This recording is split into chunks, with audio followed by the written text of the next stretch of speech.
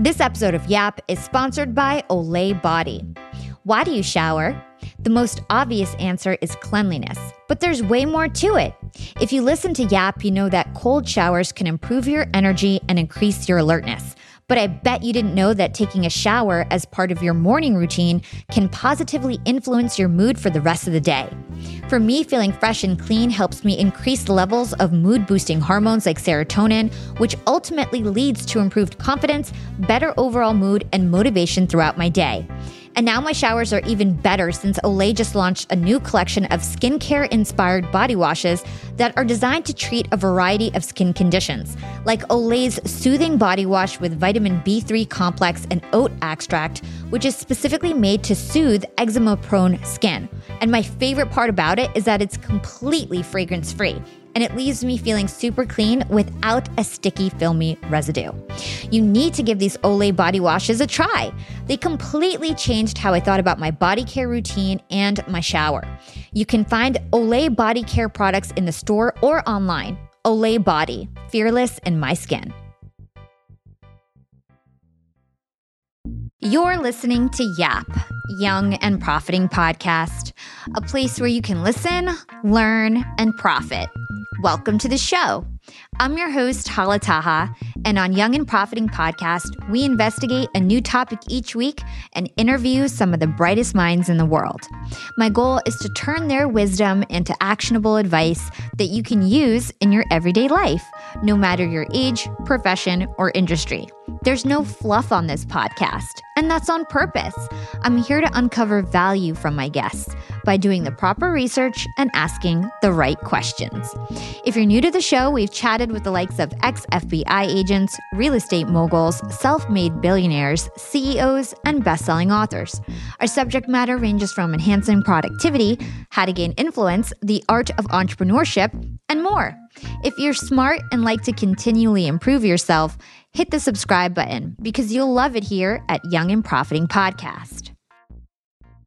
Welcome, everybody. You are listening to a live episode of Young and Profiting Podcast. I'm your host, Hala Taha, and today we're hosted by the biggest club on the Clubhouse app, the Human Behavior Club. I am super excited for this amazing masterclass. It is presented by Talkspace, and we've got an amazing celebrity panel with Dr. Daniel Amen, Dr. Caroline Leaf, Dr. Robin Smith, Amy Morin, Jonas Koffler, and so many other incredible experts and Clubhouse influencers and doctors who are going to be talking all about how to conquer our invisible enemies and help our mental health. I'm going to be introducing the panel more thoroughly throughout the show, and I encourage all of you guys to tap their bios, poke around, make sure you follow them here on Clubhouse and on Instagram. And mental health is something that is so important. I'm super passionate about it. We all are at YAP, and that's why today's session is all about conquering your invisible enemies in honor of Mental Health Awareness Month. Okay, so I definitely want to get into this conversation. We've got a loaded panel. I want to help inspire others to take better care of their own mental health and conquer their invisible enemies, like I said. So again, we have an amazing panel. Most of our panelists are here. We have Dr. Daniel Amen. He is a celebrity doctor, and he's the director of Amen Clinics. Dr. Caroline Leaf should be joining us soon. She joined us back on episode number 114. She's a neuroscientist and the author of Cleaning Up Your Mental Mess. Dr. Robin Smith is a former therapist in residence on The Oprah Show. She's considered the trauma surgeon for the heart and soul. Jonas Koffler will be joining us soon, and he came on episode number 45. He is a co-founder of Radical Wellness. Kate Rosenblatt, she is a senior clinical manager at Talkspace. We've got the lovely Amy Morin. She's a psychotherapist and the international best-selling author of 13 Things Mentally Strong Women Don't Do. We've got Dr. Caroline Macmillan. She's a psychiatrist and co-founder of the Brooklyn Minds. She's also a fellow Clubhouse Creator First Program finalist. And her husband, Dr. Owen Muir, he's a psychiatrist and CIO of Brooklyn Minds. And then lastly, Nidhi Tiwari, she is an EMDRI movement therapist and founder of the Mental Health Matters Club on Clubhouse. So welcome to this amazing panel. So happy to have you guys all here. And we're going to get started into this amazing panel session. I'm going to start off the conversation. It looks like coronavirus seems to be slowing down, at least in America. And I'm from New Jersey on the East Coast, and we're all starting to resume many of the activities that have been off limits. So for example, I just signed up for the gym again, and I'm about to start going to in-person gym classes for the first time in a year. So over the past year, I've talked about mental health a lot on my podcast, given the current situations. And a lot of my guests have mentioned that mental illness is the next pandemic that we need to tackle after coronavirus. So can somebody on the panel give some stats and shed some color in terms of the breadth of the problem when it comes to mental health around the world? So if anybody wants to kick that, Dr. Robin is here. So Dr. Robin, I'm going to kick it to you. I know you just joined, but I know you have an opinion on this topic. So how would you describe the state of mental health in the world? And then anybody else who wants to contribute to this, flash your mic and I'll kick it over to you afterwards. So Dr. Robin, take it away. Yes, thanks, Hala. I'm really glad to be here with you and in this room, your room. And it's such an important question that you're asking. It's bigger than, in some ways, and it's older, it's more ancient than COVID-19. I mean, COVID-19 came, it feels like out of nowhere, and we know it harmed many people and lives, and I know it personally touched your life as well, Hala. But mental illness and really struggling with emotional distress is ancient. It is something that has been going on since the beginning of time. And it's also something that has been underreported. It has been hidden because of shame and blame. And so this is a new era. When you say that, mental illness is the next pandemic, it's just actually the pandemic that we have refused to take seriously. I couldn't agree more. And does anybody else on the panel? Oh, it looks like Daniel and Dr. Caroline and perhaps Jonas want to chime in. So Daniel, why don't we start with you? What do you think? Well, I'm so excited to be with all of you and a number of my friends. Depression tripled from February of 2020 to August. And it was already at epidemic highs. Suicide from 1999 to 2018 went up 33%. Well, cancer went down 27%. Why? I think we're working on the wrong paradigm. We do brain imaging. I have 9 clinics around the country. And what we've discovered is most psychiatric issues are not mental health problems. They're brain health problems. And if you get your brain better, your mind will be better. Plus, nobody really wants to see a psychiatrist. No one wants to be labeled as defective or abnormal, but everybody wants a better brain. So I think we have a very serious marketing problem. We need to change the conversation, I think, from mental health to brain health. And if we do, we'll get a whole bunch more people excited to have better brains and better minds. I really like that positioning in terms of the fact that you think that the marketing is a big problem. And I definitely agree with that. So Dr. Caroline, what are your thoughts in terms of the state of mental wellness in the country and also in the world? Hi, everyone. Hi, Daniel. Hi, lovely to be, and Amy, a couple of my friends on the panel. So nice to see you. I think it is such a mess. And not only is it a mess now, it has been for years, and it's never been something that's mental health has never been handled well. And I agree that, to suddenly say that there's a new pandemic with mental health is wrong, because we've always had mental health issues from the beginning of time.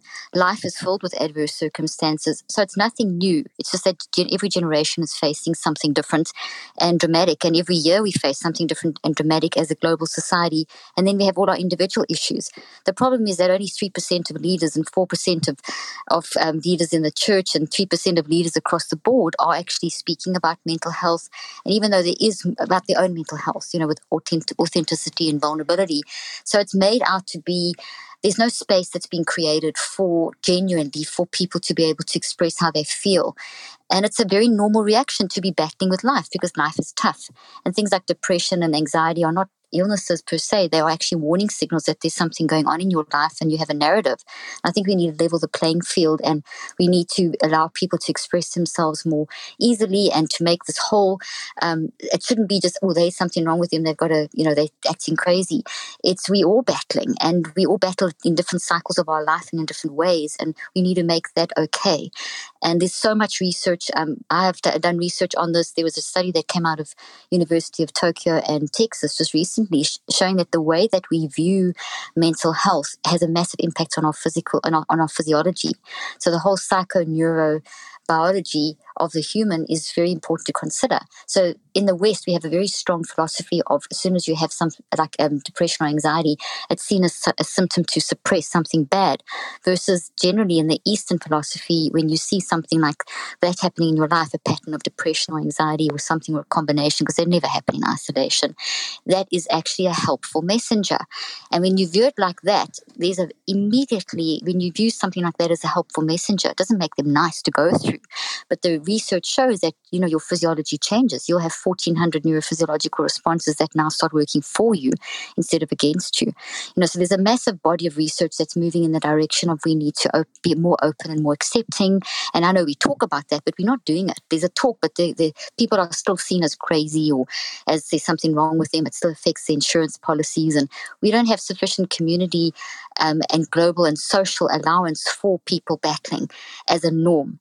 And there's always this sort of thing that, I've got to hide. People are hiding there. They're scared of, as Daniel said, they're scared of psychiatrists. They're scared of, and it shouldn't be like that. We should be able to express ourselves. So I think, and last thing, just very quickly, is that what's not been spoken about sufficiently, and I write about this, is that just before the pandemic hit, a trend had already been observed between 1996 and 2014, and there's federal data on this, and then subsequently many, many, many studies, and showing that the rate of people dying younger, which has been, living longer, has been like a trend for years. But this trend started reversing in the mid-90s, and has got so bad just before the pandemic hit. People were dying 18 to 25 years younger than they normally would. And that's in this current advance in medical technology and everything like that doesn't make sense. And when they track it back, they call it deaths of despair, and that's what goes to the increased suicide rate Daniel was talking about, and the increase, and this is before the pandemic. And they're tracking it back to mismanagement of mind. People are not being allowed to process their narrative, that they're just being labeled and stuck in a box, and we're not opening things enough. So if we can open things more, we can help. And I can give, one quick example. A fantastic study came out of COVID. So many great studies have come out, but this was fascinating for me, where elderly people we know are battling more with isolation because their technological skills are not as good as maybe the young generation. However, the levels of depression with people 65 and older have been much less over this time than your 18 to 24-year-olds, more or less that age group. And one of the reasons they say is that as the elder generation have got context, they have this thing, we got through this other stuff. They've got memory, they've got context of this too shall pass. Whereas the younger generation don't have enough of that context yet they have the skills to reduce the isolation, the technology skills. So the proposal is that we need to be having community workshops where we've got the older and younger generation helping each other, the older generation giving context and the younger generation giving technological support. And in that way, we bring communities and diverse age groups together to start solving this problem. Long answer. It was an amazing answer. So thank you so much for, giving all those incredible insights and also giving some solutions. So I'm going to quickly just rattle off some mental health stats, and then we'll kick it over to some of the other panelists. So 450 million people currently suffer from mental illness, according to the World Health Organization. 1 in 4 Americans currently suffer at least one mental illness, and that concurs with the rest of the world based on my research. Almost 1 million people die due to suicide every year. It is the third leading cause of death amongst young people. So Jonas, I know that, suicide is actually a story that's close to your heart, and I'd love to hear your perspective on the state of mental illness in the world. Sure. I can't speak for the entire globe, Hala, but your context is very helpful. I think some of the driving factors, and certainly one that impacted my younger brother, Ben, who took his own life in 2018, was loneliness. And what we know from leading data from companies like Cigna is that the rate of loneliness is heightened today, and that 1 in 4 people feel acutely lonely, which is the real problem. And if we think about the factors contributing to loneliness pre-pandemic. And now we think about what we do with the reality of loneliness today, with people being isolated in their homes, cut off from work and cut off from friends in a normal, regular fashion. That really weighs on our psyches. And so people are feeling extremely lonely, extremely cut off. Certainly in the US, things seem to be trending in the right direction. I can certainly say that, for the first time, I had a meal out at a restaurant this week, believe it or not, being back in Austin. But loneliness is a real thing. It's not going away anytime soon. And while we do have social media, which theoretically connects us, certainly this is an example of that, the problem is that we're not interacting face-to-face in the real world as often as we might want to. And it certainly is impacting us negatively. I think if we think about what we do going forward and how we come out of this in a healthier way, part of this is being willing to take some risk and reinsert ourselves into the normal life, especially if we've been vaccinated and we feel confident doing so. So scheduling time with our friends and scheduling time with our coworkers so we can actually have that human connection. That's the piece that we're greatly lacking. And there's tons of other data that we can look at. But I think, if we think of 1 in 4 people being impacted by either depression or anxiety acutely on any given day, and part of that being driven by the fact that we're so lonely and cut off, we need to rethink how we can physically interact with people. And part of the problem, I would argue, and part of the reason why I launched Lada, my new startup, is to bring people together so they can start exercising again. I think the lack of physical activity is one of the real contributing factors here. So we're isolated, we're stuck at home staring at a screen of electrons all day, when we need to get back into our bodies and engage in some kind of aerobic activity, whether it's jogging or dancing or walking or hiking, doing something in nature that will take us out of our minds, that trap where we might feel anxious or depressed, and simply to start moving. And that will impact our health immensely. So that's one of the things I tell you. I know, coming full circle, when Benny took his own life, before he had done that, one of the things that gave him a great sense of contentment in life was getting outside and exercising and hiking with other people. And that's one of the things that prolonged his life, Hala. And so that's one of the things that, I think for those tuning in, I would encourage them to do more of. Get outside, spend time with your friends, exercise, let the blood flow, breathe in oxygen, and don't feel trapped, because you're not. There are other people around you who would really benefit from spending time with you in motion. I love that. Thank you so much, Jonas. I think that's such an interesting perspective. And I really couldn't agree more. Like, I can't wait to get back to the gym, because I feel it myself that I want to be able to dance with other people and sweat and get those, endorphins going. And I think it's super important and something that we're all been missing for a long time. So Amy, I know that you conducted a study at Verywell. If you want to go over the results of your mental health study, that'd be great.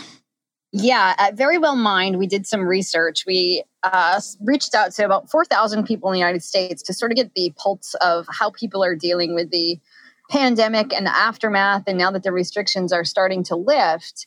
And what we found is that it's really the younger generation that is struggling the most. It's Gen Z, who is up to about age 24.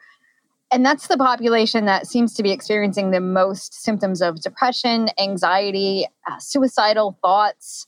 And it seems to be that their biggest sources of stress right now are financial concerns about work. So we're looking at people who are just getting done with high school, just getting done with college. They're entering into the world and they're struggling right now.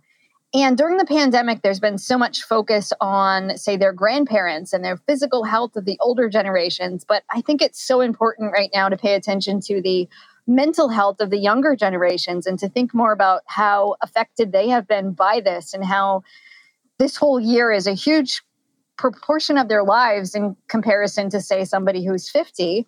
When you're 24 and weren't able to do anything for an entire year, that's a big deal. And we're seeing the aftermath of that. And I think we're going to see it for quite a while. In fact, we found that within the last 2 weeks, almost 30% of Americans say that they've felt down, depressed, or hopeless. 28% said that they feel bad about themselves, and 21% reported thoughts of self-harm or thoughts of suicide. And again, it was highest for Gen Z. Really, really interesting stuff. Okay, so to close out, just like level setting, getting the context out for everyone so everybody who's tuning in really can understand the state of mental health in the world. Kate, I would love for you to kind of close this out. Absolutely. Thank you so much, Hala. And it's so great to be on this panel with all of these wonderful mental health professionals. And yeah, I mean, just to sort of echo what everyone's saying, COVID has impacted our mental health in every way, personally and even professionally. There was this great study McKinsey did on 1,000 employers, and they found that 90% of employees reported COVID had a negative impact on their health and work performance. So we definitely know that having some mental health issues, of course, can make it hard to kind of focus at work, even if many of us are still, working remote.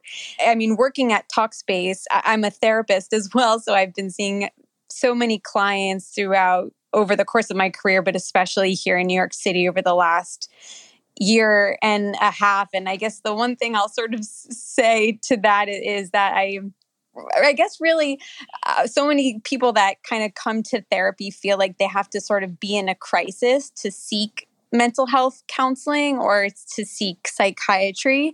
But really, mental health can be something that we, look at every day. This is May, we're in Mental Health Awareness Month, but I think we would all sort of advocate for taking care of our mental health every day, and that you don't have to wait for sort of an earthquake moment in your life to seek therapy. I think that's a really great point, Kate. Thank you. And thank you to all of our amazing panelists. If you guys haven't yet, make sure you tap their bios, check them out, follow them here on Clubhouse, follow them here on Instagram. So like I said, this episode is sponsored by Talkspace. Talkspace has thousands of licensed therapists with years of experience in numerous specialties, including depression, anxiety, relationship issues, and so much more. Join millions of users who are already feeling better with the help of Talkspace. Go to Talkspace.com and use code CLUB for $100 off your first month of Talkspace. So we're going to keep the conversation going. And my next question is for Dr. Daniel Amen. And I want to understand how you define mental illness and what are some of the most common mental illnesses people suffer from? Well, as I said before, I'm not a fan of the term mental illness. I think it shames people. It's stigmatizing, and it's wrong. There are brain health issues that steal people's minds. I have a book I wrote about this called The End of Mental Illness. People just get it when I talk about it this way, that everybody wants a better brain. Nobody wants to be called mental. So being called mental is not a good thing. It's a bad thing. It shames people. Being called a brain is a good thing. Everybody wants to sort of be being called a brain. Now, if you look at, so what are the most common brain health, mental health issues people have? Number one, it's anxiety disorders. Before the pandemic, 30% of the population endorsed that they would have one of the anxiety disorders, like generalized anxiety, panic disorder, OCD, PTSD, post-traumatic stress disorder. So the group of anxiety disorders are the most common. Before the pandemic, a lot of people were suffering. That number likely doubled. The second one is depression in all of its forms. But I say depression is sort of like fever, right? Doctors used to give you the diagnosis of fever. Nobody does that anymore because fever doesn't tell you what's causing it or what to do for it. I think depression is exactly the same way, but it affects a lot of people. Third are people struggle with ADHD, attention deficit hyperactivity disorder, also called ADD. It's the same. It's just different eras. When I trained in 1980, the DSM-3 came out and it was ADD with or without hyperactivity. And then the powers that be just decided to change the name in 1987 to ADHD. And then addictions are common. Insomnia and sleep issues often revolve around mental health, brain health issues, and then things like bipolar disorder, which I think is one of the current fads in psychiatry. It's like everybody sort of gets a diagnosis of bipolar 2 when One of the big lessons we've learned from our database, so we have 183,000 scans we've done at Amen Clinics. We actually think you should look at the organ you're treating before you go about messing with it. And so we do a study called SPACT. SPACT looks at blood flow and activity. It looks at how the brain works. And one of the big lessons we learned is mild traumatic brain injury ruins people's lives. And nobody knows it because they end up to see psychiatrists or psychologists who never look at the brain. And I think undiagnosed brain injuries often get diagnosed as bipolar disorder, especially bipolar 2. And then, of course, there are things like schizophrenia, which affects 1% of the population. But did you know that COVID is actually increasing the expression of psychotic disorders? I have about 60 COVID scans that I've seen, and it's fascinating. What we've seen with people who actually get COVID is it activates their limbic or emotional centers in the brain, making them more vulnerable to being diagnosed with a psychiatric problem. Did that answer your question? Yes, 100%. It more than did. And duly noted on brain health and mental health instead of calling it mental illness. So I will make sure to try to say that for the rest of the session and make sure that I don't promote any stigmas around this topic. So thank you so much for pointing that out. And super interesting about the COVID insight that you just gave. That's scary for me because I got COVID. So hopefully, no negative impacts here. So I'd love to kick it to Dr. Caroline Leaf. I know that, you've got a lot of opinions in terms of what happens to the brain when it comes to conditions like depression. So I'd love to hear from your thoughts. What happens to us neurologically, biologically, in terms of our brain when we suffer from mental health conditions? Thanks for that question, Hala. And yes, it's a really important question.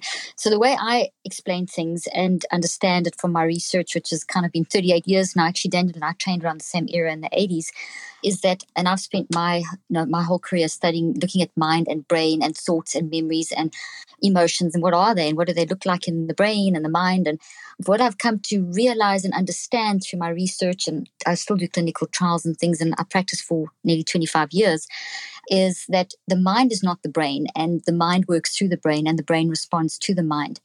And in that process, mind drives everything. So if we are alive, our mind is active. If we're dead, there is no mind operating.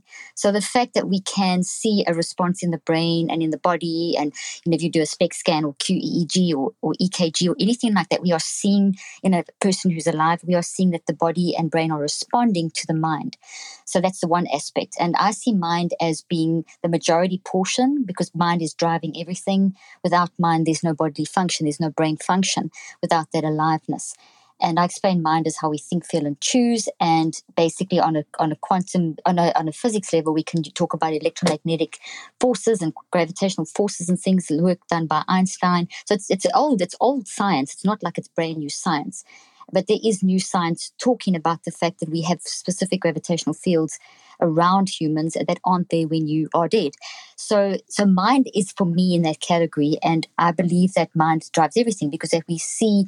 And that's not to say, I did a lot of work in traumatic brain injuries and CTE and Alzheimer's and autism and that kind of thing when I first started out. And I was trained that the brain couldn't change. That was literally, and I challenged that. And I did some of the first neuroplasticity research back in the 80s.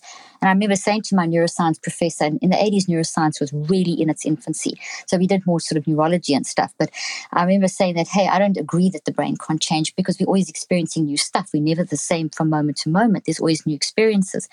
And that stimulated a path of study where I started working with traumatic brain injury because my professor said, okay, well, see what you can do with TBI. And if you can make any changes there, then, we're saying something. I did a TED talk on this, the ridiculous question of can the mind change the brain? And I showed that with directed mind input, you can direct the neuroplasticity of the brain and you can alter functions on a social, emotional, and cognitive level. I showed a 35 to 75% improvement. I continued doing this with people with severe learning disabilities and cognitive disabilities. And over the years' work, I went deep into in the field research in traumatic war-torn countries like Rwanda and apartheid South Africa, and 3-4 days a week in these environments, looking at people's, the mind, the brain, the mind-brain connection, the impact, etc. And in my most recent clinical trials, I showed what has been demonstrated by so many studies in this field now, the direct connection between when our minds are always a mess. Messy minds are very normal. Let me say that up front. We have a messy mind, we have a wise mind. This is the easiest way to understand this. And our messy mind is like the front line of the war. It's how you experience life. So right now, we're all experiencing this discussion. So we're immersed in a discussion. And this is electromagnetic light waves and sound waves and words and all these things that our mind is processing into our brain as a literal genetic change, and we're going to literally grow dendritic branches and we're going to store these memories as little vibrations. So we're literally at the moment making microscopic changes in our brain. We're being like neurosurgeons as we're listening. We're changing. So this is a positive experience because you're learning about brain. But what happens if you've been bullied or you've been raped or you've had COVID experiences that have been negative? Those are experiences that have been built into your brain as toxic versions. So toxic thoughts. Thoughts are real things. They occupy mental real estate. And so there's a very, very strong physical change in the brain. We know from research that the neurobiology of the brain and the body is literally wired for love. I'm quoting a Nobel Prize winning scientist who actually said literally wired for love. We don't have structures and parts of our brain and body that are wired for negativity. What we're wired for is making a mess, because life is experimental. We can't control events and circumstances, aka COVID. We don't know what's coming around the corner, and we can't control people. But the only thing we can control are responses to a certain, we can control how we respond. And in the moment of a trauma, you can't even control that really. You just cope and you build these thoughts into your brain, and they create these destructive thoughts that are real physical things made of protein. And what most people don't realize is like the COVID virus activates an immune response. We all know that. I mean to say, we all know that the COVID virus creates an immune response in the brain and the body. So the immune response is sending out B lymphocytes and T lymphocytes and macrophages and so on to the site of threat, which is the COVID virus, and it's trying to eliminate that. That's the design of our body. We all get that. But I don't think most people realize that a thought, which is made of memories, like a tree has many branches and roots. A thought has many branches and roots, which are memories, and that's the data of the experience and the emotions and the emotional data. And that is real. It's proteins. It's in the brain. It's also in the DNA of every cell of our body. And I did research on telomeres, showing that the telomeres, which are the ends of chromosomes, which are a proxy for how we're managing our mind and how we're managing our responses to life, they will shorten with mismanagement or with not doing anything, just like getting stuck. And when they do, that impacts the cells that our body are making. We make about 1 million cells every second. And the quality of those cells throughout the brain and the body will then get into a vulnerable state. So over time, if we don't manage our mind, we will see the damage that Daniel's talking about in the brain. We will see that. I see that on my QEEG studies. We'll see that there is an effect because our telomeres aren't functioning. That's just one thing. I'm just giving you one thing. There's a whole of nothing works in isolation in the brain or the body. There's a whole downward spiral effect into your hormone system, your inflammatory factors, etc., which we also showed in my recent research, confirming other existing research. But essentially, we're going to see a response in the brain. So as we have this COVID experience and the isolation and the various different individual unique narratives each person has, that is built into the brain as a physical toxic folded protein tree with abnormality. It's in our DNA, changing the functioning of the telomeres, and it's in the area of our mind as a subatomic particle waving. And these are distorted environments that are being created in our body. And we are actually built to manage quite a lot of that. We can deal with mess because we're pretty much experimenting. None of us know what's coming up. What we're not designed to do is not manage the mess. And what we're not giving, in my opinion, what I think has been from the beginning of time, mental health has been so badly managed. And I agree with Daniel, we shouldn't be calling it mental health. I call it mind issues and the effect on the brain. So it's, a similar approach. And basically, we should be getting away from the word mental. I agree. But from the beginning of time, you human, you're a mess. You're going to go through cycles of being up and down, and sometimes it's better than other times. But we've got to recognize that. So that mess in the messy environments that we live in, as a result of people's messy decisions, affect us and we affect others. And that effect is going to play out in our mind and in our brain and in our bodies. And over time, that increases vulnerability of the brain and the body to disease and changes in the brain and the body up to 35 to 75%. So we saw, for example, in my recent clinical trials, we saw in my case studies, we did very, very in-depth case studies in single subject within multiple different designs. And we saw that we had a lot of millennials in my research, and we saw they were identifying literally as I am depression, like that is their identity, just like getting stuck in rumination and so on at the beginning of the study. And we looked at all kinds of things, DNA, blood work, QEEG, as a psychological testing, narrative, their whole story. We looked at a huge amount of factors, and we found that people were like stuck. And what we see in a QEEG, which matches with the low oxygen and blood flow, and that you'll see in, for example, a SPECT scan, an fMRI scan, is what we call a blue brain. So flatline. So the different brain waves were not rolling like they should, like the waves roll in the sea, from the depths of the waves to the breakers on the beach and crashing on the beach, and the little waves going back in and out. We want that kind of balance of waves across left and right side of the brain, which activates the 200 different sections of the brain, which have individualized connections, and that's unique to each person.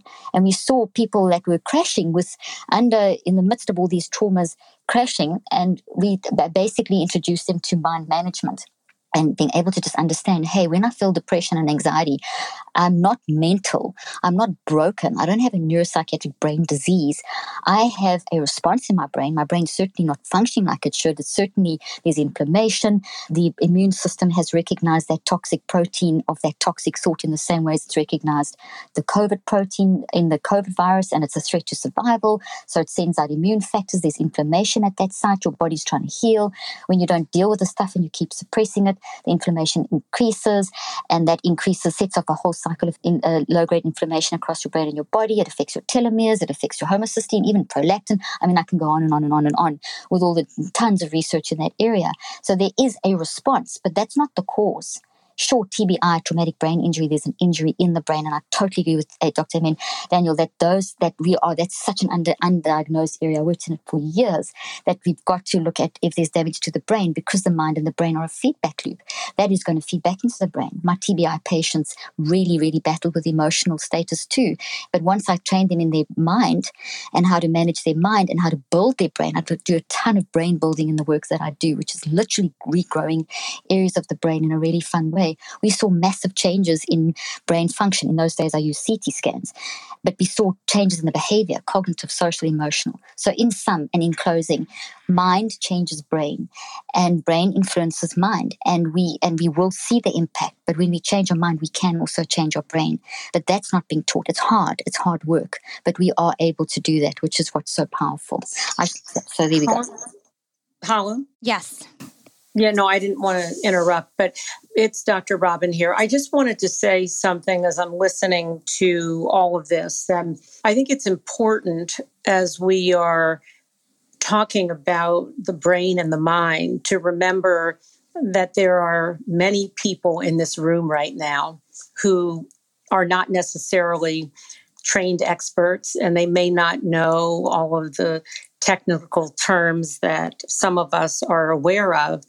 But what they do know is they know suffering and they know joy. And I think it's really important that, for me, the themes of what we're talking about, each of us in different ways, using different examples and different research and studies, is to really talk about normalizing, not pathologizing. So to normalize struggle, to normalize suffering, to normalize the ways in which we are all trying to make meaning out of very challenging and difficult situations and circumstances and relationships. And I think that when we have an appointment with someone, and maybe it's, for the dentist, and we might say to someone, oh, I need to, get off this call.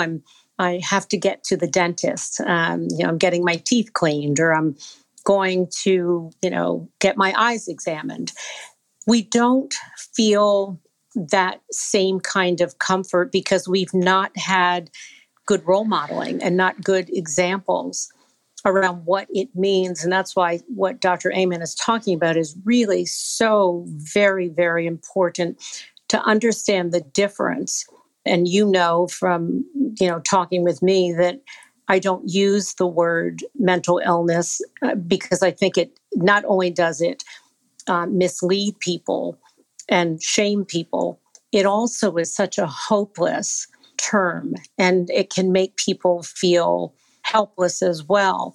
But if we have more examples of people who say, I have to go right now because I have, my partner and I have couples therapy, or my children and I have therapy, that it's so important that we teach by what we are actually doing ourselves as healers. So I'm talking about, where have each of us done the work of the soul, done the work of the brain. I think as Dr. Amen is talking, and I'm so familiar, with your work and have great respect for, what you have created and seeded into the world. One of the things that is so important about the brain, we think of brainwashing as being negative, that someone has brainwashed you. We don't think about how important it can be and helpful to find ways of washing the brain from toxic and destructive and limiting beliefs about the self and about others.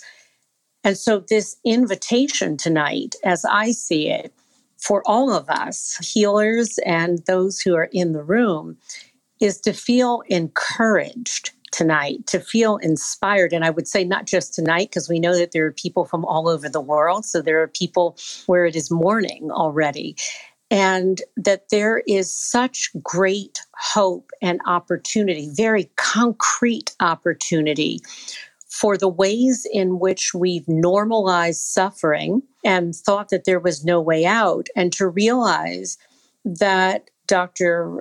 Caroline was saying that it's hard work. It is hard work. But I always tell people that it is also very hard, painful work to remain defeated and suffering. It's just that we are more familiar with that than we are at being liberated. And so I just am inviting each of us to feel the hope in what everyone is talking about tonight for your individual life and circumstance. And so, whether you understand all of the statistics and all of the language, know this and don't miss this, you who are here in the room. And I think is it Jonas who was sharing about your brother who died by suicide. I mean, even that, I don't use the word committed suicide because that is as if it were a crime.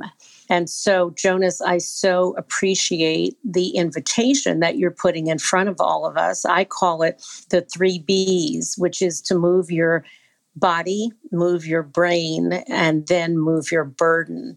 So I'm just, I'm grateful that we gathered tonight and hope that each of us in the room is applying this to how it impacts us individually, the people in our homes, and then, of course, collectively as a tribe and village in the world. Young and Profiters, they may call me the podcast princess, but I'm also the LinkedIn queen.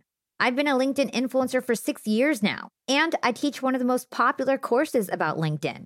And I love to teach sales on LinkedIn because when it comes to B2B sales, LinkedIn has got that on lock. LinkedIn is where all the decision makers are hanging out. There are 180 million senior level decision makers on LinkedIn and 10 million C-suite decision makers. These people are on LinkedIn and they're in the mode to buy.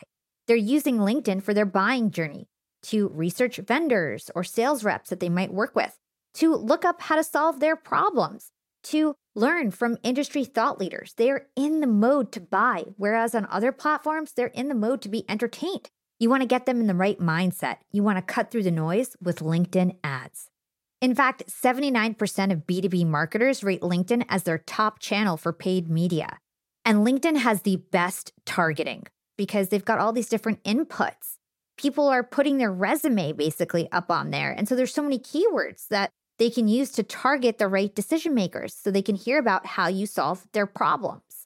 And I've got a special gift for all you young and profiters who want to try LinkedIn ads. You can get a $100 credit. LinkedIn was super generous. If you want to make B2B marketing everything it can be and get a $100 credit on your next campaign, go to linkedin.com/YAP, YAP. Again, if you want to claim your credit, go to linkedin.com/YAP. Terms and conditions apply. Young and profiters, Yap Media is growing so fast. I have 10 open roles just this month. In the past, it would take me so long to find hires. I have to go on all these different job sites. I have to create my own skills assessments. That's why I let Indeed do a lot of this heavy lifting for me. Indeed is the powerful hiring platform where I can attract, interview, and hire all in one place. Indeed has things like skills assessments, where when we have specific roles, we can find an assessment that matches that role and we can make sure they have the skills that we need. Then I can focus on culture fit. I can make sure they're scrappy enough and are obsessed with excellence and do all the things that we need to do for them to fit in at Yap. And Indeed streamlines hiring with powerful tools like Instant Match. An Instant Match basically matches you with candidates as soon as you put up a job post with people who are qualified right away. It's instant. And the best part is it gets better as you use it. So now when I use Indeed, especially when I'm hiring for similar roles, I get people right away where they know that I'm going to like the candidates because they can see what my preferences were in the past. It gets better as you use it. According to US Indeed data, the moment Indeed sponsors a job, over 80% of employers get candidates whose resumes are a perfect match for the position. It's like waving a magic wand that gets better as you use it. So I love using Indeed. We've found a lot of our A players on there. Join more than 3 million businesses worldwide who count on Indeed to hire their next superstar like we do at Yap Media. Start hiring now with a $75 sponsored job credit to upgrade your job post at Indeed.com/profiting. Offer is good for a limited time. Claim your $75 sponsored job credit at Indeed.com/profiting. Again, that's Indeed.com/profiting. And support the show by saying you heard about it on Young and Profiting Podcast. Again, it's Indeed.com/profiting to get your $75 credit. Terms and conditions apply. Need to hire? You need Indeed. Young and profiters, I'm about to be jet setting all over the world. I'm going to London, Cancun, New Orleans, and New York to speak. I'm going to be up there with the bright lights, and I want to be spiffy. I want to look fresh. And so I'm going on a big shopping spree. I got to get clothes. I got to get hair stuff, skincare stuff, makeup. But I'm not going to feel guilty about this shopping spree because Rakuten's Big Give Week is back. Rakuten is the shopping platform for savvy savers. From May 6th to May 13th, they're having their biggest cashback event of the year. I'm talking about 15% cash back at hundreds of stores with additional cashback bonuses. And they've got so many stores participating in their Big Give Week. So when it comes to clothes, I'm looking at Splendid and Good American. And when it comes to beauty, they've got so many good stores participating. They've got Ulta, Fenty, Bobbi Brown, Blue Mercury, and all the products that we love. Now we can get cash back. It's like getting a discount on the stuff you're going to buy anyway. It's absolutely amazing. They even have travel brands, so that's going to be super convenient for me with all my upcoming trips. Expedia, Hotels.com. You can get deals on everything from electronics to home goods to travel and beauty. Young and profiters, you're going to want to grab this limited time deal with both hands. You get high cashback rates for only 8 days. So hurry. Membership is free, and when you sign up and shop today, you get an extra 10% cashback boost. That's an extra 10% cashback on top of the 15% cashback. You won't see higher cashback rates than these. Go to Rakuten.com or download the Rakuten app at RAKUTEN. Shoppers get it. Awesome. Thank you so much. Thanks, Dr. Caroline, for, all of your insight in terms of the mind and the brain and how they're different and how they relate. If you guys are interested in that, go check out episode number 114. I had Dr. Caroline on my show and Dr. Robin. Amazing, inspirational information for everybody tuning in. You always are inspiring and motivating, and thank you so much for that as well. So I saw Dr. Caroline was flashing her mic, so I'd like to throw it to her to hear what she has to say about this topic. Yes, thank you, Hala. So this is Dr. Caroline. And, I do think that all of us on the stage share an appreciation for wanting to be careful with the language that we use and wanting to reduce stigma. I think I do offer a little bit of a different angle on some of the terms like mental illness. So I do use that term as a psychiatrist, but I say things like living with bipolar disorder or living with borderline personality disorder, rather than saying, this person is a schizophrenic or this person is a borderline. I think that's the type of language that really can be quite dehumanizing. But I do think that for a number of individuals, those terms can be organizing and they can help people make sense of things that are not.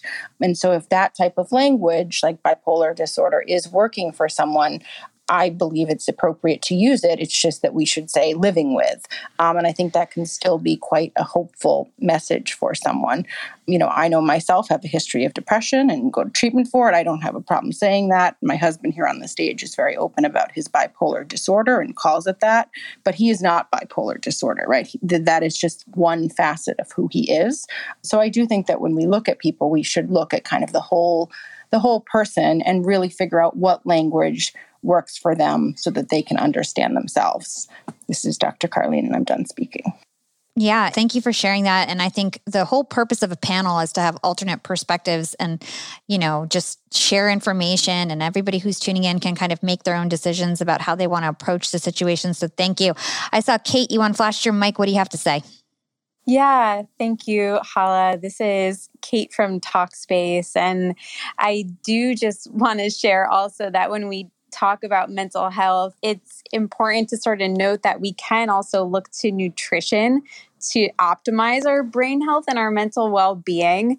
I know that, when our brains don't get enough of the nutrients we need, our thoughts, our feelings, everything is really impacted. Like, for example, serotonin, which is this neurotransmitter linked to mood. If we don't have enough specific nutrients like iron or B12, our bodies just can't even provide enough serotonin. So what I really want to say, and in some of my work with Talkspace clients as a therapist, I definitely encourage clients who are just like struggling right now. I just ask them, when was the last time you got lab work done, and to definitely talk with, a primary care doctor or prescriber about just sort of what these labs show, and if there's any deficiencies, that can definitely be, I guess, something worth looking into. So I just wanted to share that for anyone out here as well. If you're working with a healthcare provider, it could be something to talk with them about. Yeah, 100%. I think nutrition is definitely key when it comes to your body and brain health. So I think that's a great point. So we're going to continue this conversation, and I want to pivot back to COVID. So COVID, for a lot of you guys on the panel do know me pretty well. And a lot of you guys, we haven't met before. You might be coming on my show in the future, but we really haven't gotten a chance to talk. And if you do know me, you probably know that my father passed away from COVID last May, and I got, actually his anniversary of his passing was this past Saturday, a 1-year anniversary. And I caught COVID because I was taking care of him, and my whole family got sick. And we were one of the first families, I feel like, that I knew, at least, and all my friends knew in New Jersey who got impacted. I feel like I was like one of the first families that got impacted. So it was a really scary time. And I'm not alone. There's so many people who have suffered from grief. 3 million lost souls all over the world. And to make matters worse, not only losing someone, but then not being able to visit them in the hospital, for me, was really traumatic. And I just want to talk about grief. And I know that Amy, Dr. Robin, I'm sure other of you guys on the panel talk about grief and how to overcome trauma. I'd like to pivot to Amy. I know you talk about this quite a lot. Can you explain the difference between healthy grief and unhealthy self-pity, and kind of what you recommend that we do for those of us who are suffering from grief due to COVID and due to any reasons that we would suffer grief? Absolutely. So my experience with grief is not just as a therapist, but it's also personal. I lost my mom when I was 23. And then when I was 26, my 26-year-old husband died of a heart attack. And shortly after that, I lost my father-in-law, and realized quickly that knowing about grief is one thing, but going through the emotions and the pain is just having the head knowledge doesn't always do it.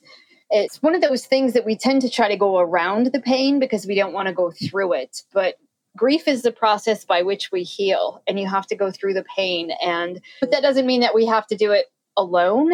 Support is so important when we're grieving, and just being able to reach out to other people who can understand our pain can go a long way toward helping us heal. And it's about knowing that there's no timeline for grief, that so often people will think you should feel better in 6 months, or there's the magical 1 year mark. But that's not the case, and that grief often comes in waves. You might be fine 1 minute, and the next minute you're in the grocery store looking at something that reminds you of your loved one, and you might suddenly burst into tears. And that's okay. It doesn't mean that you haven't healed or that you aren't grieving the right way. There's no right or wrong way to grieve. But people are really uncomfortable with our sadness. You might find that your friends and family don't know what to say, or they try to cheer you up, which goes back to why it's just so important to have support from other people who understand what it's like to be grieving a loved one. And as you said, Hala, the anniversaries can be tough. The anniversary of the day that you lost someone, their birthdays, there's so many dates, seasons, times of year that might bring things up for you, certain holidays. And for us to just be aware of that and to know that it's okay to ask for help. It's important to talk to people and really pay attention to our emotions. There's so much power in just naming how you're feeling and to not judge yourself for those emotions. So whether you feel guilty, you feel incredible pain and sadness, or you feel intense anxiety, just taking some time and honoring and noticing those feelings goes a long way towards helping us feel better. And then knowing that it's okay to feel those things, but also you don't want to stay stuck in a place of pain. And that it's important to have healthy coping strategies, which could be anything from knitting to exercising to painting, just knowing what kinds of things help me express, experience, and cope with these difficult feelings that I have. Thank you so much, Amy. I think that was super insightful. And I saw Jonas flashing his mic, and then I want to pass it to Jonas and then Nidhi, because Nidhi, I know you talk a lot about trauma in your mental health club. So just to pick up on Amy's point, I think it's really important that we do acknowledge that we are collectively in a state of great grief right now relating to COVID. And Hala, I feel for you and your family immensely. And I will say, my own father passed last spring as well, as did my father-in-law in the summer. And so as a family, we're coping with that. And it really helps to be able to be open about it, about the range of emotions you're feeling related to the loss that you might be experiencing. And even if you haven't lost someone to COVID, perhaps you're just dealing with this feeling of being isolated, as we talked about earlier, and feeling lonely. And those are all real. So it's good to be vulnerable about it. I think it's important to find peers that you can trust and have this conversation with. I think this is a really big piece of the self-care journey. And one word that Dr. Robin shared is the word encouragement. And within that word is the word courage. And so what I want to impress upon everybody here is that healing takes courage, and that we're all human and we're all experiencing this in different levels of intensity. And so, be courageous and be willing to be honest about where you are in terms of your mental health. And once you do that, acknowledge it, it really gets a lot easier because the weight is lifted and you can start building the coping skills and you can seek the support you need, whether it's with Talkspace or whether it's a group of peers. And so I'll leave it at that, Holly, and turn it back over to the floor. Thank you. Okay, so let's kick it over to Nidhi and then Dr. Robin. Thanks, Hala. This is Nidhi speaking. I loved that, Amy, you and Jonas, and Hala, I wanted to thank you also for vulnerably sharing about your own grief and loss journey, that there is a collective grief experience that we all have been navigating. And I do a lot of work with individuals who are survivors of trauma. And when I mention that word trauma, I think so many people think, oh, I've never had a traumatic experience. I've never gone through war or a natural disaster. And so I don't have trauma. But we have to start broadening the lens of what we consider to be traumatic. That trauma is really anything that is too much, too fast, or too soon for the nervous system to handle. And when we're thinking about this in the context of this pandemic, that is all of the above, right? We had moments of grief and loss where we couldn't actually mourn the loss with our families. We couldn't reach out to support and hug and have physical touch and attachment and connection to people. And so, it takes a situation where grief is normally difficult and complicates it by adding in these additional factors. And so I think that if people are able to kind of look at some of those experiences in their lives, things like bullying and divorce, grief and loss, all of these things being considered potentially traumatic depending on how you experienced it, I think that perhaps then there would be more of an acknowledgement when the symptoms start to show up, right? Things like feeling on edge or feeling really shut down, having difficulty with sleep and appetite, dreams, nightmares, and avoidance of certain triggers that may bring up the memories of those traumatic experiences. So I just wanted to add that into this conversation that, what we're all describing is absolutely grief and loss. And for many people, it was experienced as a traumatic experience. And there was actually quite a few research studies done in 2020 and 2021 about COVID-19. And while people didn't necessarily meet the DSM-5 criteria for PTSD, they checked off actually quite a few of the boxes that typically go alongside that diagnosis. And so what that showed us is that these trauma-related symptoms still can occur, even if you didn't directly experience COVID. You watched it through the media or experienced, the fear and hypervigilance that we all went through over the last year and a half. Or if you truly got it yourself or had somebody else who passed away, that many people still had those trauma-related symptoms show up in their lives. So yeah, I think it's had a widespread impact, and we're going to see more and more of the ripple effect from the last year and a half or so in the coming years ahead. Yeah, 100%. And Dr. Robin, you are known as being the trauma surgeon of the heart and soul. So I'd love your thoughts on all the grief that's going on and what we can do to overcome it. Yeah, thanks, Hala. And for, Amy sharing and Jonas and Nidhi. I mean, it's those of us who have known sorrow in our own lives. I mean, when I was listening, Amy, to your story and the cascading losses that hit your life. And I've had some of that in my own life years ago. My significant other, we were in the Caribbean and all was well. And then all was not well. He collapsed, a cardiac arrest on the beach and died. And it's a long story, a very, very tragic story, young life, and my young life being very altered. My mother died last May, not quite a year ago, but it will be, not from COVID last year, but somewhat unexpectedly. She had lived an extraordinarily great life, and she very quietly in her own home dies very peacefully. We happened to be there, so that part of it was sweet. And COVID was happening. So this woman who lived this amazing kind of rock star life, we were trying to figure out, what 10 people would be allowed. I'm in the Philadelphia area to come to her service. And so one of the things when I think about trauma and what I know about grief and loss and trauma is that a part of what makes it even more difficult, and Amy was talking about this, are the rules and let's call the regulations that other people or we ourselves try to abide by. So we have a timeline, or our job has a timeline, or we read somebody's book that talked about, a timeline and how they went back to work or they started dating or after 6 months or, a year and a half. And so you figure, okay, if I'm okay, then I can do that as well. And so one of the things that is so important as it relates to COVID, but just grief and loss in general, is that there really are not any rules other than what your own heart dictates in terms of what it needs.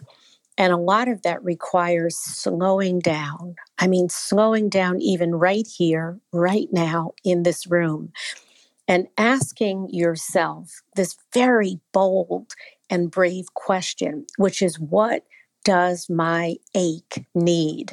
Rumi, the great, writer and thinker and philosopher, has a quote that I love, and I think it fits so well here, that the wound, W-O-U-N-D, the wound is the place where light enters.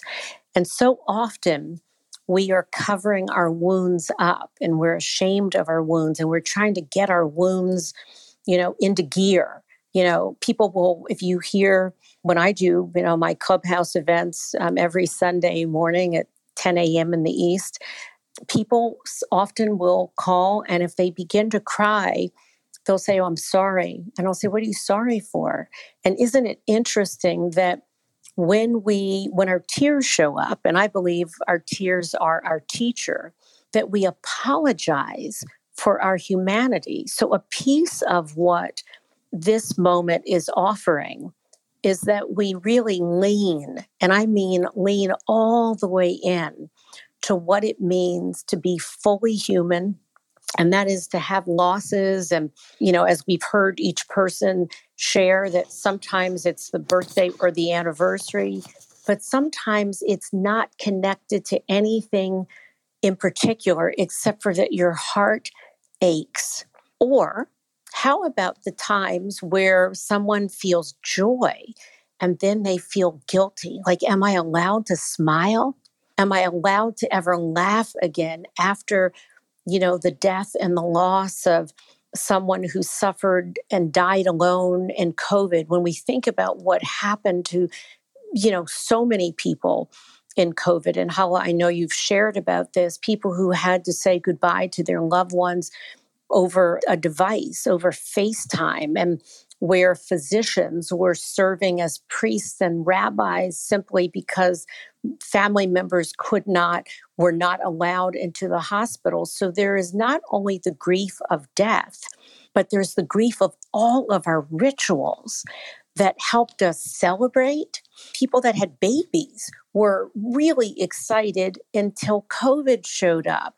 And here, all of a sudden, they were going to have maybe their first child. Someone who works as part of my team was going to have her first child. And there were all these plans. And then maybe her husband couldn't even come into the hospital with her, and her mother was not allowed to come to her city. And so we really want to look at the fact that COVID, and I want to also bring up what is happening in the United States around race, and that Black people, Black and brown people in particular, have been killed, have been murdered. And so that issue is also something, as we talk about what has just hit us and hurt us and injured us, mind, body, and soul, that we're looking at not just COVID-19, but we're looking at a country here in the US that is very, very confused about what it means to be our brother and our sister's keeper. And so I hope that as we talk about, grief and loss and trauma, and the hope that is possible, that we realize that sometimes we have a friend who really can walk with us, or family. But I want to caution all of us and those who are suffering tonight with grief and loss and trauma. You may have thought that, your best friend is going to always be there and understand. And every time you talk to him or every time you talk to her, you leave feeling disappointed, like they didn't get it. They didn't get it, or my sister's not getting it. And so what I really want to encourage you to do is pay attention to that part of you that feels that somebody is missing your grief and sorrow, because it's sacred and you don't want to share it with anyone who isn't able or willing or doesn't have the capacity to hold it and hold you in ways that really are constructive and nurturing and soft and tender in such a tough time. So don't grandfather your family, or grandmother, so that we are gender sensitive. Don't grandfather anyone into being close to you unless they have earned the right to walk with you and next to you. That was beautiful, Dr. Robin. Thank you so much for your thoughts. I'm going to pivot to Dr. Daniel Amen. So we're in a back channel, and Dr. Daniel Amen just mentioned that he actually lost his father on May 5th, so 10 days before mine, and he had a virtual funeral. So I'd love to hear your thoughts on this, and also about mental discipline, if you can define that for everyone and tell us why it's so important. Well, it's really mental discipline that helped me get through his loss. I had a hard relationship with my dad. When I told him I wanted to be a psychiatrist in 1979, he asked me why I didn't want to be a real doctor. why I wanted to be a nut doctor and hang out with nuts all day long. So he's a Middle Eastern father who was hard. And the last 5 years of his life, though, he was my best friend. He had a health challenge, never listened to me. And when he listened to me, he lost 40 pounds, helped his heart heal, and we became super close. So his death was very hard for me. But what I talk to my patients about is mental discipline needs to be the same as physical discipline.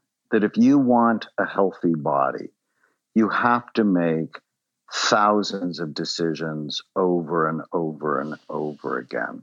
You cannot be 50 pounds overweight on Monday, have a salad for lunch, and expect to be trim on Friday, right?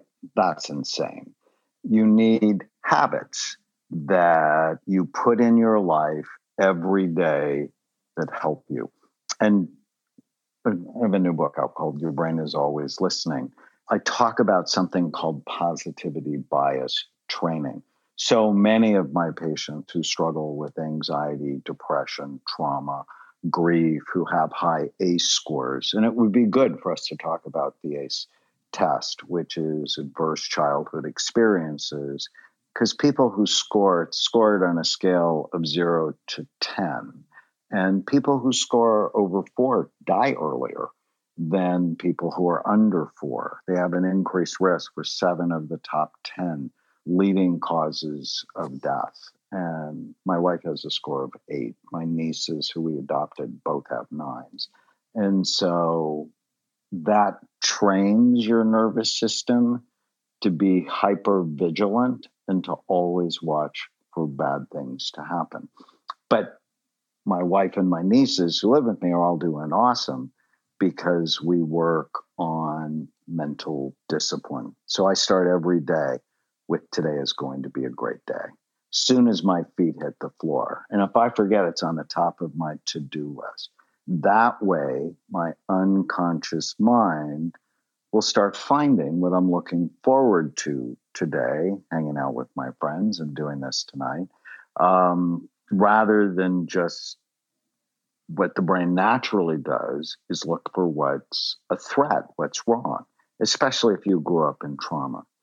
As I go through my day, I go, is this good for my brain or bad for it? Which is actually the mother tiny habit. It's the most important tiny habit you can do, because if you love your brain, you start making better decisions for it.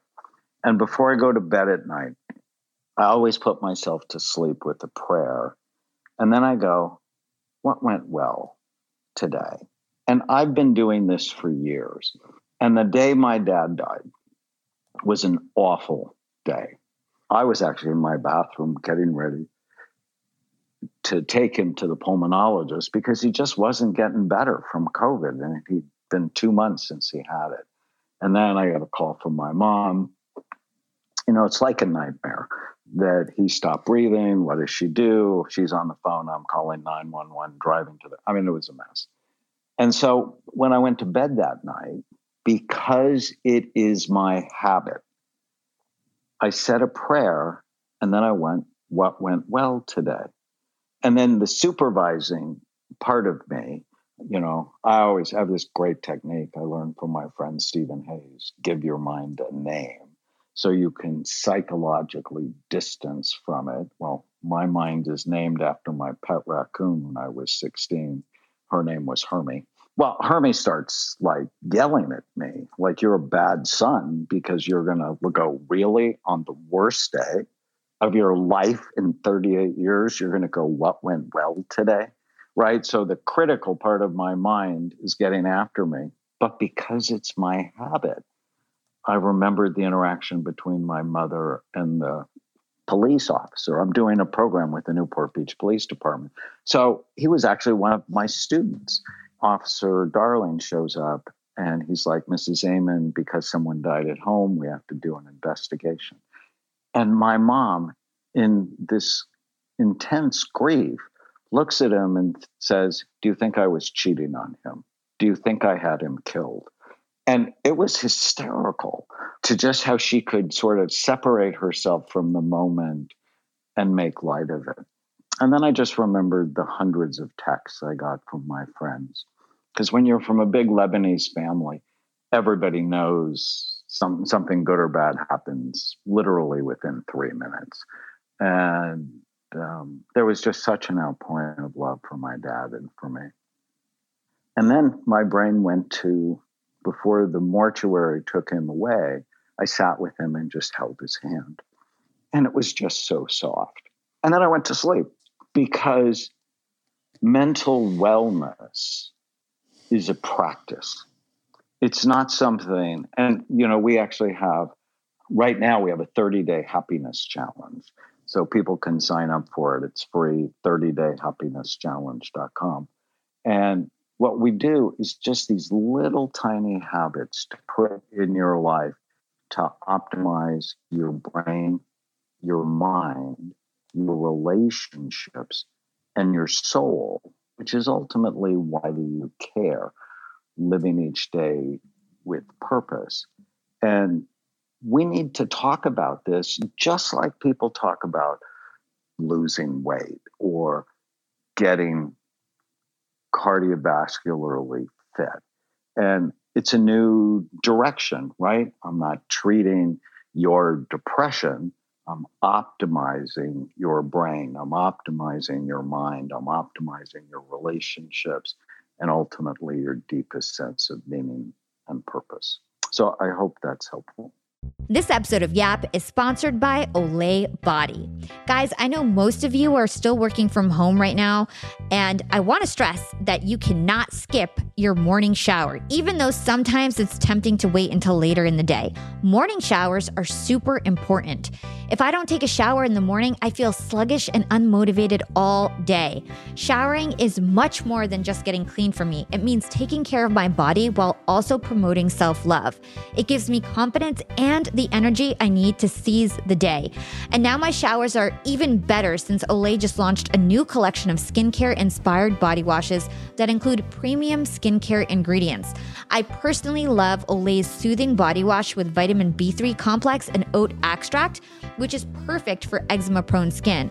It transforms skin from dry, cracked, and rough to visibly healthy, strong, and plump. Fun fact, I only use fragrance-free products. I personally get really bad headaches from fragrance, and I find that using fragrance-free products keeps my skin super young and tight. I've been using Olay products since high school, and I love their fragrance-free products.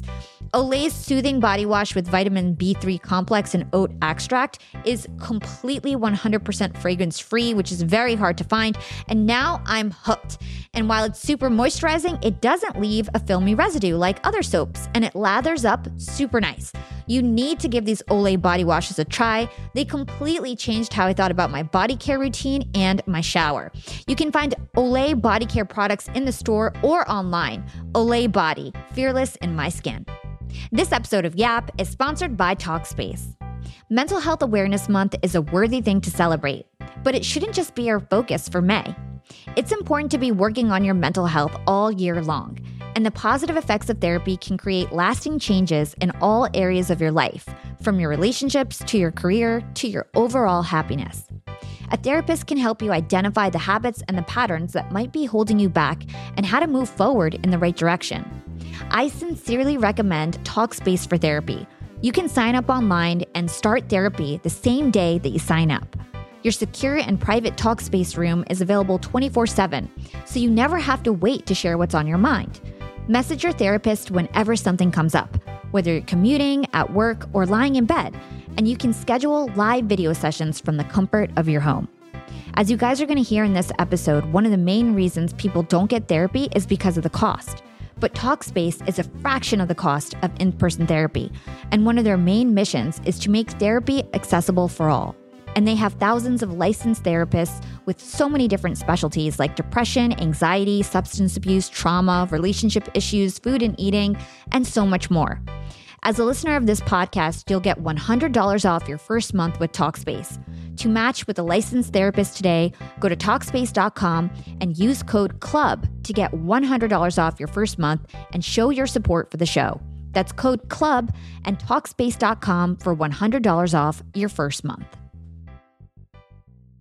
I love actionable advice on Young and Profiting podcast. So learning from your personal experience and how you dealt with your father's deaths through mental discipline is so interesting to learn about. So Kate, I know that you have a few things to add on this topic. What do you have to say? Yeah, I mean, first of all, Daniel, thank you so much for sharing that. I'm just sort of sitting here nodding along, and my heart just really goes out to you. And I think you just, when you're talking about mental discipline, that's something that I talk about with my patients all the time here at Talkspace. And that's like when we're trying to make those, I guess changes to, change any sort of mental health behavior. I talk with them about kind of making these almost like 1 degree turns. There's this great neuropsychiatrist who talks about that. In 1 degree turns, meaning like what is like a really small thing that you can do, sort of like what you were saying, Daniel, of like saying one mantra to yourself when you wake up in the morning and when you go to bed. Like those small changes can really add up over time to actual habits, and that can be so supportive of our mental health when we're sort of promoting our brain health. And again, not to mention everything I mentioned earlier today about really looking to nutrition to optimize our brain health and mental well-being as well. But yeah, I think just wanted to really emphasize the importance of mental fitness and mental discipline and just how much these sort of like 1 degree turns can take us in the direction we want to go. Awesome. Thank you, Kate. So the next topic I want to talk about is a little controversial, and it's on the topic of medication and psychedelics, because I think there's a couple schools of thoughts when it comes to this. Dr. Caroline, I know that you have a strong stance on this topic, and I also know that Dr. Carlene and Dr. Owen are proponents of psychedelics. So why don't we start with Dr. Owen? We didn't really hear much from you. What is your stance on psychedelics, and how have you used psychedelics in this space, and what are your thoughts on that? It's not, I think, just psychedelics we're talking about. It's effective interventions in psychiatry. For 30 years, and this is quoting my friend Dan Carlin, who's now the chief medical officer at MindMed, when he was working at Pfizer, they worshipped at the altar of 50% better, right? And so the standard by which all of our SSRIs and other antidepressants, for example, are judged is a 50% reduction in symptoms. Now, I have very few patients who come to me and say, I'd like to feel halfway better. But most of them want to be in remission. They don't want to be suffering tremendously, which people who are coming to me are on average. And so when we're thinking about psychedelic medicines, we're not talking about getting high and going to a Fish concert. That's a different intention. We're talking about evidence-based treatments, and the studies that have been coming out are remarkable. So, for example, MAPS came out with a study just last week on MDMA-assisted psychotherapy for post-traumatic stress disorder, which, by the way, the Cochrane review of all the prior available treatments only has venlafaxine as an effective treatment for. That is accepting, of course, for psychotherapy like NITI does with EMDR and other modalities. But not everyone can tolerate those therapies. The dropout rates are very high. We had an effect size of, above 0.9. That's better than any medication for any condition in all of psychiatry, with the exception of, stimulants and ADHD. So we're talking about an order of magnitude difference in how potent these interventions can be. And so I think the only controversy in my mind is like, how are we going to deploy these at scale? And how are we going to get them paid for so people have access to them and not just the wealthy? Right? People who desperately need these treatments, because as Nidhi can talk about, adverse childhood experiences are extremely common, especially among kids who I was seeing when I worked at Bellevue and in the state hospital system. And they're the kinds of people who are going to need interventions that work.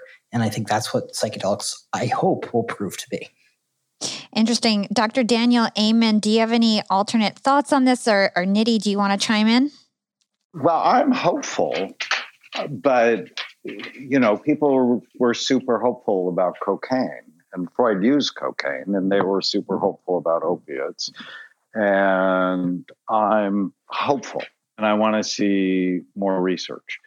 I have actually done some before and after studies with ibogaine, which is a psychedelic, and For some people, it was really helpful. For other people, it wasn't. And it seemed to really drop the function in their brain. So lots of people are getting on the bandwagon. I just want to see more research on large groups of people. But, whatever we use, I'm a huge fan of plant medicine. I own a supplement company. I love saffron. Saffron head-to-head against Prozac, Paxil, Zoloft, Effexor, imipramine was shown to be equally effective.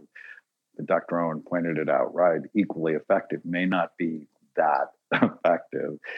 What we're not talking about, although one of us mentioned it earlier, is why aren't we doing like the really simple things first, like diet and exercise? I mean, exercise head-to-head against Prozac and Zoloft was found to be equally effective. Exercise, fish oil, great nutrients. Let's start there, teaching people on scale not to believe every stupid thing they think. I call it killing the ants, the automatic negative thoughts. And once you've done those things, once you've really worked to optimize your brain, your mind, your relationships, your purpose, and you're still suffering, then medication and perhaps TMS can be really helpful. I'm a huge fan of hyperbaric oxygen therapy. And, my experience with psychedelics and my patients, it's not as effective as I would like. I mean, I have great success stories with ketamine, but it seems like about 20% of people I've sent for ketamine get a lasting positive response. So I think we should all be scientists. And what that means is we should all be curious. Being scientific doesn't mean diminishing other people and dismissing other things. Being scientific just means I'm curious. Show me the evidence and let me test it for myself. Thank you so much, Dr. Daniel. That was super great insights. It looks like Jonas has something to add. Jonas, I'll kick it over to you. Great. Thanks, Hala. I want to build on what Daniel was speaking to, and Owen as well, and Yidi. Look, I think the evidence overwhelmingly is positive, and I think it's good to be cautiously optimistic. I also think it's very clear that directionally we are on the verge of a new frontier in terms of revolutionary approaches to integrating plant-based healing modalities. And clearly part of that is going to be by leveraging psychedelics. There's no question about it. The research is there, but we definitely need to figure out how to scale it and how to scale it safely. But I also want to say this, that the healing journey is we can look at the data and that's objective, but it's also very subjective. And that the pieces that we're talking about here are really mapping to an integrative approach to a lifestyle that is based on health and wellness and well-being. And it is optimizing how we orient to the possibilities that are low cost and accessible to everyone. So talk therapy, cognitive behavioral therapy, that is certainly one path. Nutritional well-being and making better choices about what we put into our body such that we can function at a higher level is critically important. Exercise, my big premise, and one of the things I'm focused on in my new book is this idea that, we have to do things that actually move us. And the movement itself will drive us toward health, physically, mentally, emotionally, in terms of resilience and so forth. But all of these things, whether it's mental, emotional, physical, relational, nutritional, spiritual, they all tie into our integrative whole as a human. And so I think for those who are, again, listening in and in despair, please know that, you have to look at your life as a whole spectrum, and you are by no means, your identity is tied to the affliction that you're dealing with, whether it's anxiety or depression or poor diet. So please be mindful that, and know that you can change, and that the opportunity for you to change it can be very, very simple. And it could start with just getting a good night's sleep. Thank you, Jonas. Okay, so we're going to start transitioning to the Q&A, guys. I have a bunch of people on stage already who have their questions that we're going to kick it over to before one final question. So the last question is about obstacles. So Jonas alluded to it just now in terms of people not being able to afford services that they need. And the World Health Organization estimates that 2/3 of individuals suffering from mental illness choose to avoid seeking help for their conditions. And that's based on a couple of factors, including but not limited to the stigma that is associated with mental health, which we've been talking about all night, the lack of education around mental health, the expensive healthcare costs. So I want to know from your perspective, how can we overcome these types of obstacles so that we can start to see an improvement in the mental health in society? So let's kick it over to Nidhi first, and anybody else who wants to chime in, flash your mic. Yeah, I think that this is such an important question, Hala. That mental health stigma is something that is absolutely still pervasive in our society. And I think it's a multifaceted problem. I think it depends on the messaging that we received from our family system and our communities regarding what it means to perhaps struggle with our mental health and brain health from time to time. Were we told that emotion expression was a form of weakness? Was talking about problems something that was discouraged? And therefore, we may not see the value in talking out those problems and challenges with a therapist, right? So I think that is one component of it. But then I also think there's a cultural component of it as well. Certain cultures may not look at mental health as something to be considered at the same level as physical health. So we're looking at treating people in a cultural context. And then lastly, I do think that media plays a role in stigma, right? So for example, there have been multiple movies made about dissociative identity disorder that depict violent parts of self and people that are just, that really harm others as a result of being diagnosed with that condition. And as somebody who works so often with individuals with that diagnosis that have complex trauma, I can tell you that is so far from the reality of individuals that are coping with that diagnosis. So in terms of being able to overcome and break that stigma, I think that discussions like this help to normalize the conversation. I think that we have to look at the fact that everyone at some point in time is going to go through a difficult, challenging circumstance, and your mental health and well-being may be affected by that circumstance. And so being able to recognize, one, we're not alone, and that two, there's support out there, and there's value to seeking out that support. I think one of the most hopeful messages and one of the most researched, most highly researched topics in the mental health field in recent years is the idea of neuroplasticity. And it's the idea that our brains are malleable, that we can still heal and change some of these internal patterns, these memory networks, these experiences that have been stored a certain way in the brain and body, that there's an opportunity to be able to overcome and heal and move through those experiences. And for other types of mental health diagnoses, that there's an opportunity to manage them differently so that they're not impeding our functioning to the same degree. So I think it's a multifaceted problem that requires a multi-layered approach. And I think, Hala, you hosting conversations like this is such a critical component of that. So I thank you for that. Of course. So we're going to move on to the Q&A portion of this conversation. Really excited to have a lot of different people from the audience come up on stage. And I'm going to start off with Katie. So Katie, you have a question for Dr. Amen. Please unmute yourself and ask your question.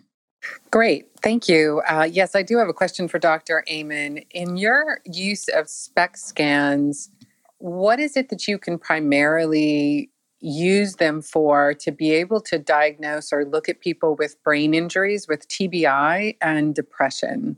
What does it help give you as a tool to help with the diagnosis and the recovery process? Well, thank you so much for the question. Yes. SPECT is a nuclear medicine study that looks at blood flow and activity. It looks at how the brain works. And it basically shows us three things: healthy activity, too little, or too much. And then our job is to balance it. And I often say, how do you know unless you look? That making diagnoses based on symptom clusters with no biological data is how they diagnosed Lincoln with depression in 1840. It's got to change. And we've been doing it for 30 years. And you go, so how does it help you? Well, with traumatic brain injury, one, it helps you know if someone's had one and if there is lasting effects. Because not all people who have a traumatic brain injury have lasting effects. If your SPECT scan is abnormal right away after an injury, it's actually not predictive. But if your SPECT scan is abnormal 9 months later, it's predictive that you're going to have trouble unless someone works to rehabilitate it. I did the big NFL study at a time when the NFL was in active denial about traumatic brain injury in football. And it was so clear. We saw high levels of damage. But that sort of wasn't the point. I think most 9-year-olds, when they realize brain is soft, skull is hard, skull has sharp bony ridges, hit it repeatedly, even with a helmet on, you're going to cause trouble. 80% of our players got improvement when we put them on a rehabilitation program. That was the point, is I can show you how much better you can possibly be with the right interventions. And SPECT has actually been shown to be predictive of how people do from traumatic brain injury. With depression, the first thing I learned in 1991 when I started ordering scans is depression is not one thing. Depression is 10 different things in the brain. Sometimes depression comes from having too little activity. Sometimes depression comes from having too much activity. Sometimes depression comes from being exposed to toxins like drug abuse that the patient didn't tell you about, or mold exposure. Sometimes it comes from infections like Lyme. And the scans, they're different patterns for trauma, for toxins, for when the brain works too hard or not hard enough. And so I came to believe that, well, depression is sort of like fever. You know, it tells you what's going on, but it doesn't tell you what's causing it or really what to do for it.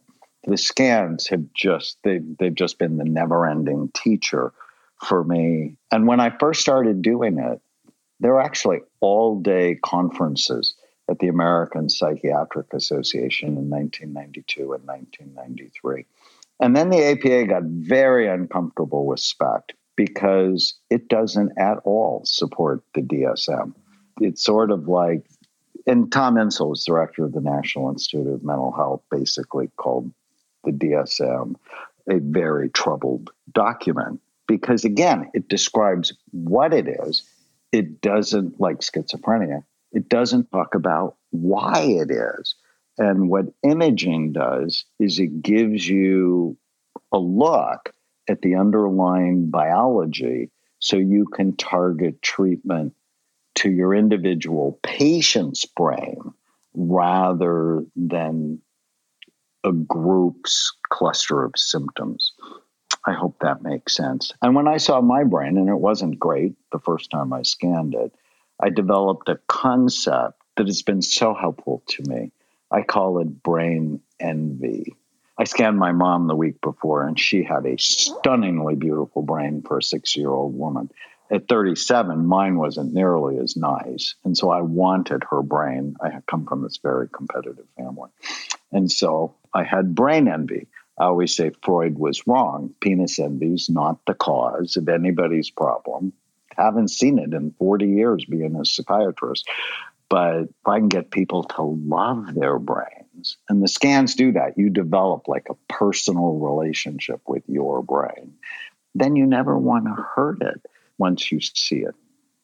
Thank you for answering that question. Katie, are you satisfied with Dr. Amon's response? Absolutely. Thank you so much. That was incredibly helpful. Thank you for coming up and asking your question. So I see a really interesting question for Dr. Robin, and I'd love to have Dr. Janie Lacey ask this question. I love it. I think it's super interesting. Thank you so much. Hi, Dr. Robin Smith.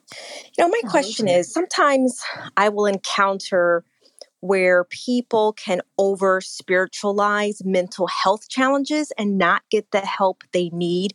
So I was wondering what your thoughts are around mental health and that fine line of over spiritualizing as a way to cope and deal with mental health issues. Thank you. This is Janie. Thank you, Dr. Janie. That's a wonderful question. Some of you may know that I'm not only a licensed psychologist, but I'm also an ordained minister. And that can be confusing for people because when they hear the part of me that is driven by science, then they wonder where is the balance of spirit. And I think what's interesting about your question is that one's faith, whatever that means to someone, can be a resource. It also can be a place of hiding, a place where you go to not feel, can really be used as a drug. I mean, to numb a person from what is hurting. And so my thoughts about this are to over spiritualize often means that you're separating yourself from being a human, the part of you that is just like the rest of us and that struggles. And so when I hear people, I'll ask someone how they're doing during a very difficult time, and they may just hop right over that question right to that they're doing great because spiritually, and then they give me, kind of a Band-Aid on a gunshot wound is what I call it. And so I think if we take our thoughts, if we use our thoughts and use the power, as we've been talking about the brain, the power of our brain to be restorative, to face the things that are difficult and challenging, that's very different than denying them. Now, having said what I just said, the other piece of this is that sometimes we may over spiritualize something because it is the only way we know to function and to cope in that moment.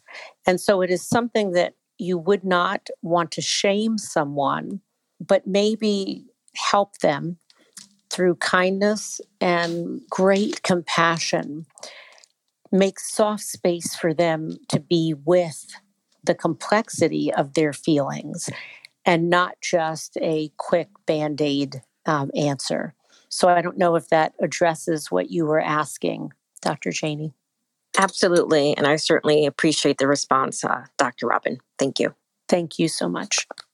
Thank you, Dr. Robin. And for those of you who aren't yet, make sure you follow Dr. Robin. She's really active on this app. She's got a room in the Human Behavior Club every Sunday at 10 a.m.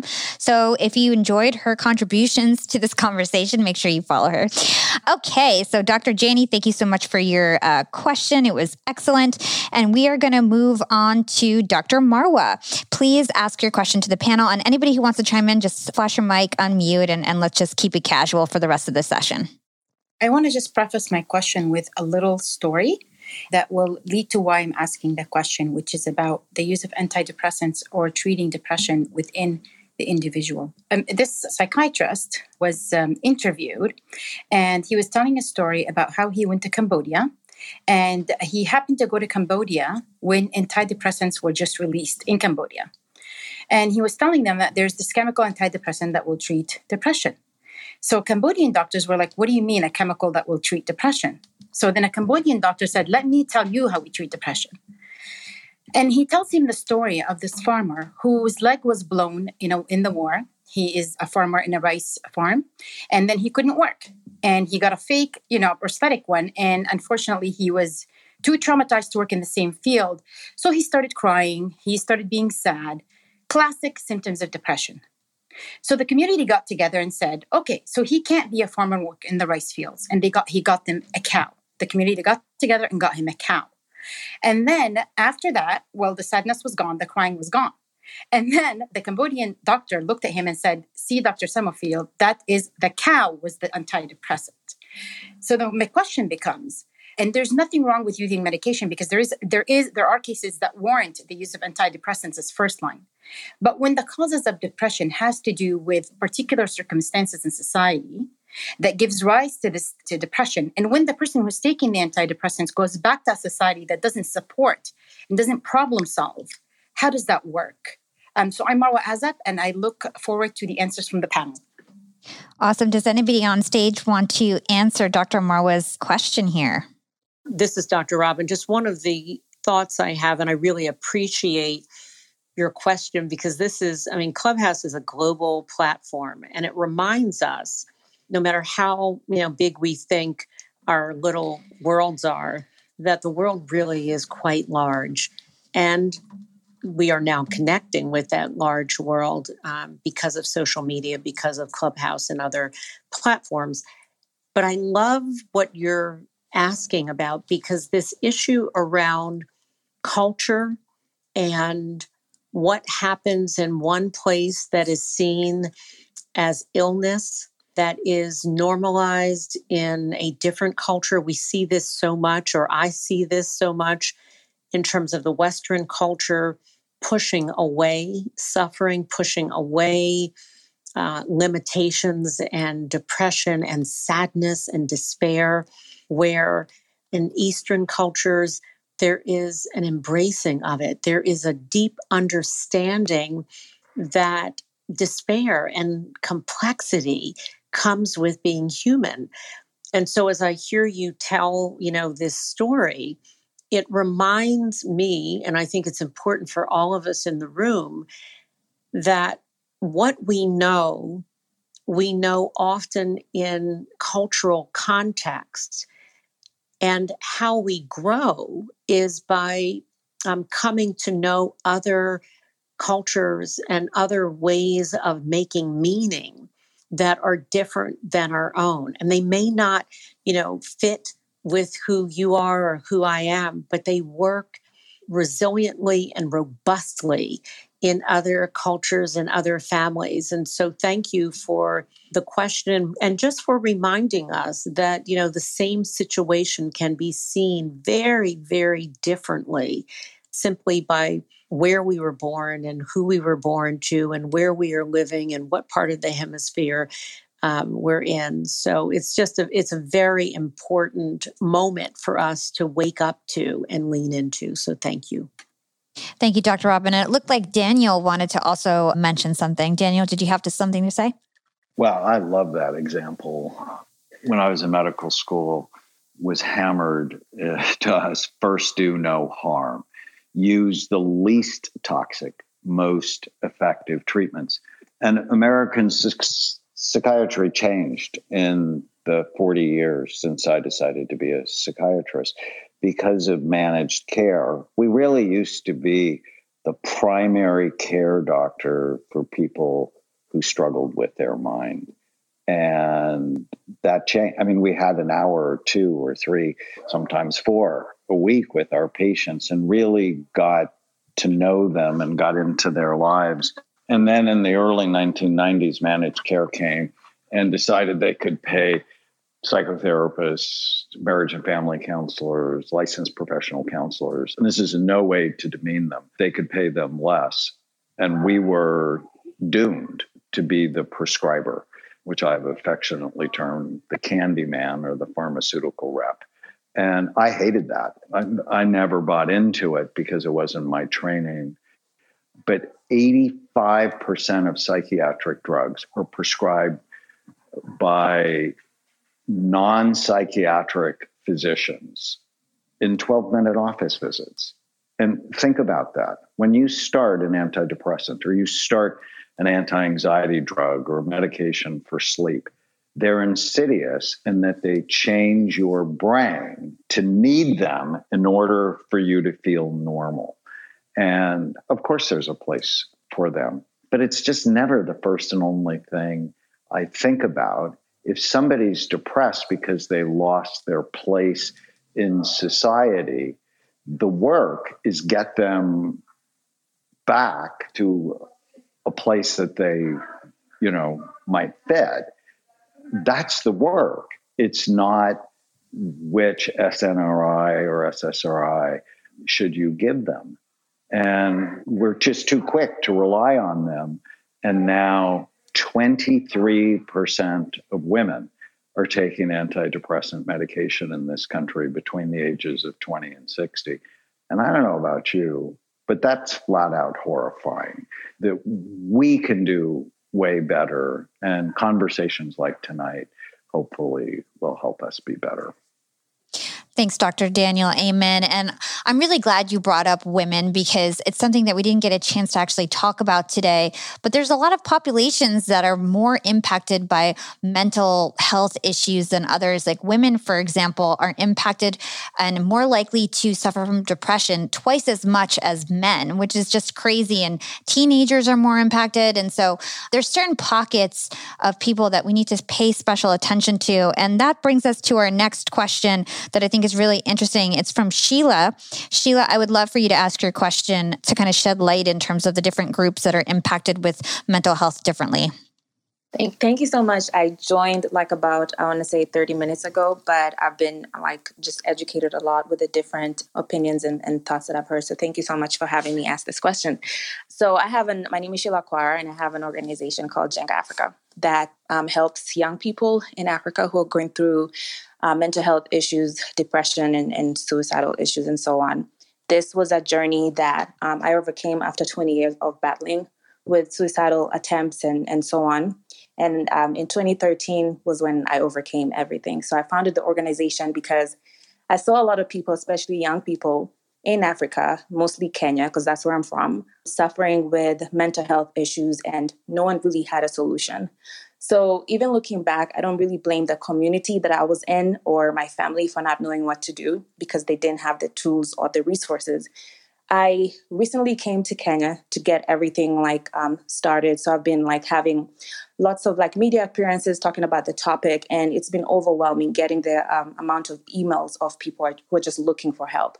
So I have two questions. The first one is, and I'm directing this to Dr. Robin or Nidhi or anyone who can be able to answer. How can you get people to open up? Stigma is huge in Kenya right now. People are not talking at all. And obviously it's because some people attach mental health issues to madness, insanity, witchcraft. It's a sin. There's so much stigma. It's where do you begin? So my first question is, we know that there's stigma, and Nidhi talked about getting people to know that they're not alone and that support is out there. But how do you get them to get from that mindset of you're not alone? It's okay to speak up about your issue and just to step out and not look at yourself as weak or that you have an insanity problem. That's my first question. My second question is, how do we move people from having this purely biomedical approach? I'm not opposed to medicine, but for me, I overcame my issues because God found me. And that's also another thing that I've seen people don't really like to accept because they look at it as a crutch. But what therapy couldn't do for me, I found it in God. So how can we instill other methods besides the biomedical approach to get people to receive some type of help? Awesome. Who on the panel wants to give that two-part question a shot? Okay, let's kick it off with Dr. Robin. Yeah, so thank you so much for that question. And I love your part of the world, Kenya. So as the world is opening up and safety comes, I want to put my feet on your soil sooner than not. But I will say this, it's so important when you ask, how do we break the silence, the stigma, being troubled, having a mind that is troubled, and that it's not weakness, as you said, and it's not witchcraft. There isn't, something sick or wrong with us, and we're not broken. And a part of that is what I've found over, 25 years of being in practice and, being on television and radio and all of the things and writing books, is that my own willingness to tell people my story. Dr. Amen talked tonight, and I shared some of my story, and Amy and Nidhi. I mean, people talked about their own suffering and their own problem solving and their own healing. And so I have found that even when people want to deny or feel terrified of giving voice to this part of themselves that is, suffering or struggling, that when I give voice to the parts of me that struggle, not that used to struggle, but kind of where's my struggle, on May 18th? And, how have I made a decision? Because being well physically and mentally and spiritually and financially is a decision. And it is a spiritual practice of habits. And being ill and not taking care of ourselves is also ways in which we neglect ourselves in those areas. So I would just suggest, and not to overly simplify this, but it is such a powerful tool to use yourself as the instrument of liberation by telling your story and your journey and what you're doing about the parts of you that feel fragile and robust. Like I tell people all the time that whether they're showing up at Clubhouse to be in a room with me, or I see them on a street corner or in a grocery store, and they're sharing something that I said that had meaning, what I always want people to know is that I am fully human. I have holes, HOLES, which I want to be whole, WHOLE, which is a holy, HOLY journey. And so if we normalize that we have holes, we'd have to have holes because we're human. It's what comes with being human. And that we are fragile and we are strong. So that's not an either or, but it is a both and. And I think if you can take that both and into your own life and back to Kenya, whether, mental wellness or mental health or mental illness has a stigma, you will help people find their voice when you offer yours. I have an asterisk for that if it's helpful. So I work with suicidal patients for a living all the time. I'm actually the author of Adolescent Suicide and Self-Injury with some colleagues. And I have bipolar disorder myself. I was hospitalized for a suicidal depressive episode in residency. And the inpatient unit at the hospital I went to wasn't any more pleasant than I imagine some, of your other places in the world can be when people are talking about suicide and thinking those thoughts. What I can say is that feeling understood is the way we can open the gates, building that what we call epistemic trust in social information with people who are feeling so terrible. Because one of the problems is, the positivity that people think will be helpful isn't. Because when people hate themselves, it sounds like a lie. And they mistrust help when it's not helpful, which frankly it often isn't. And so when you're approaching people who, think this is demonic possession, I wouldn't argue with them about it. I'd be curious about their experience of demonic possession and how that's, going for them, because it's probably not something they're a fan of if that's the way they understand the problem. And oftentimes that's how people will, kind of tell the story of their experience. And that's not any more or less valid than a brain-based explanation to the person themselves. So what people are actually looking for on average is feeling that the person who's listening understands them the way they understand themselves. And that leads to an emphasis on validation as an approach for understanding people's experience. So being curious and not closing off your line of questions until you really feel like you're understanding it the same way that they are. And at that point, they can kind of sometimes loosen up a little bit enough to be able to see things from alternate perspectives. But before that time, we're just kind of arguing from different vantage points. And that's pretty profoundly unhelpful for a lot of people. There are evidence-based approaches to this. And luckily for suicidality, everything with evidence is psychotherapeutic, with the exception now of Janssen doing 2 studies on esketamine. Good job, industry, for finally doing a study on major depressive disorder with suicidal ideation. But those kinds of interventions are, wildly expensive at this point in time, and psychotherapy doesn't have to be. And it doesn't have to be experts who are trained up. I will agree with what Dr. Rahman said previously, like psychiatry is a medical discipline and we take it really seriously, and spending enough time to kind of understand people's problems is, I think, a crucial part of what we do. Is that helpful? Did that meaningfully answer your question about your situation in Kenya?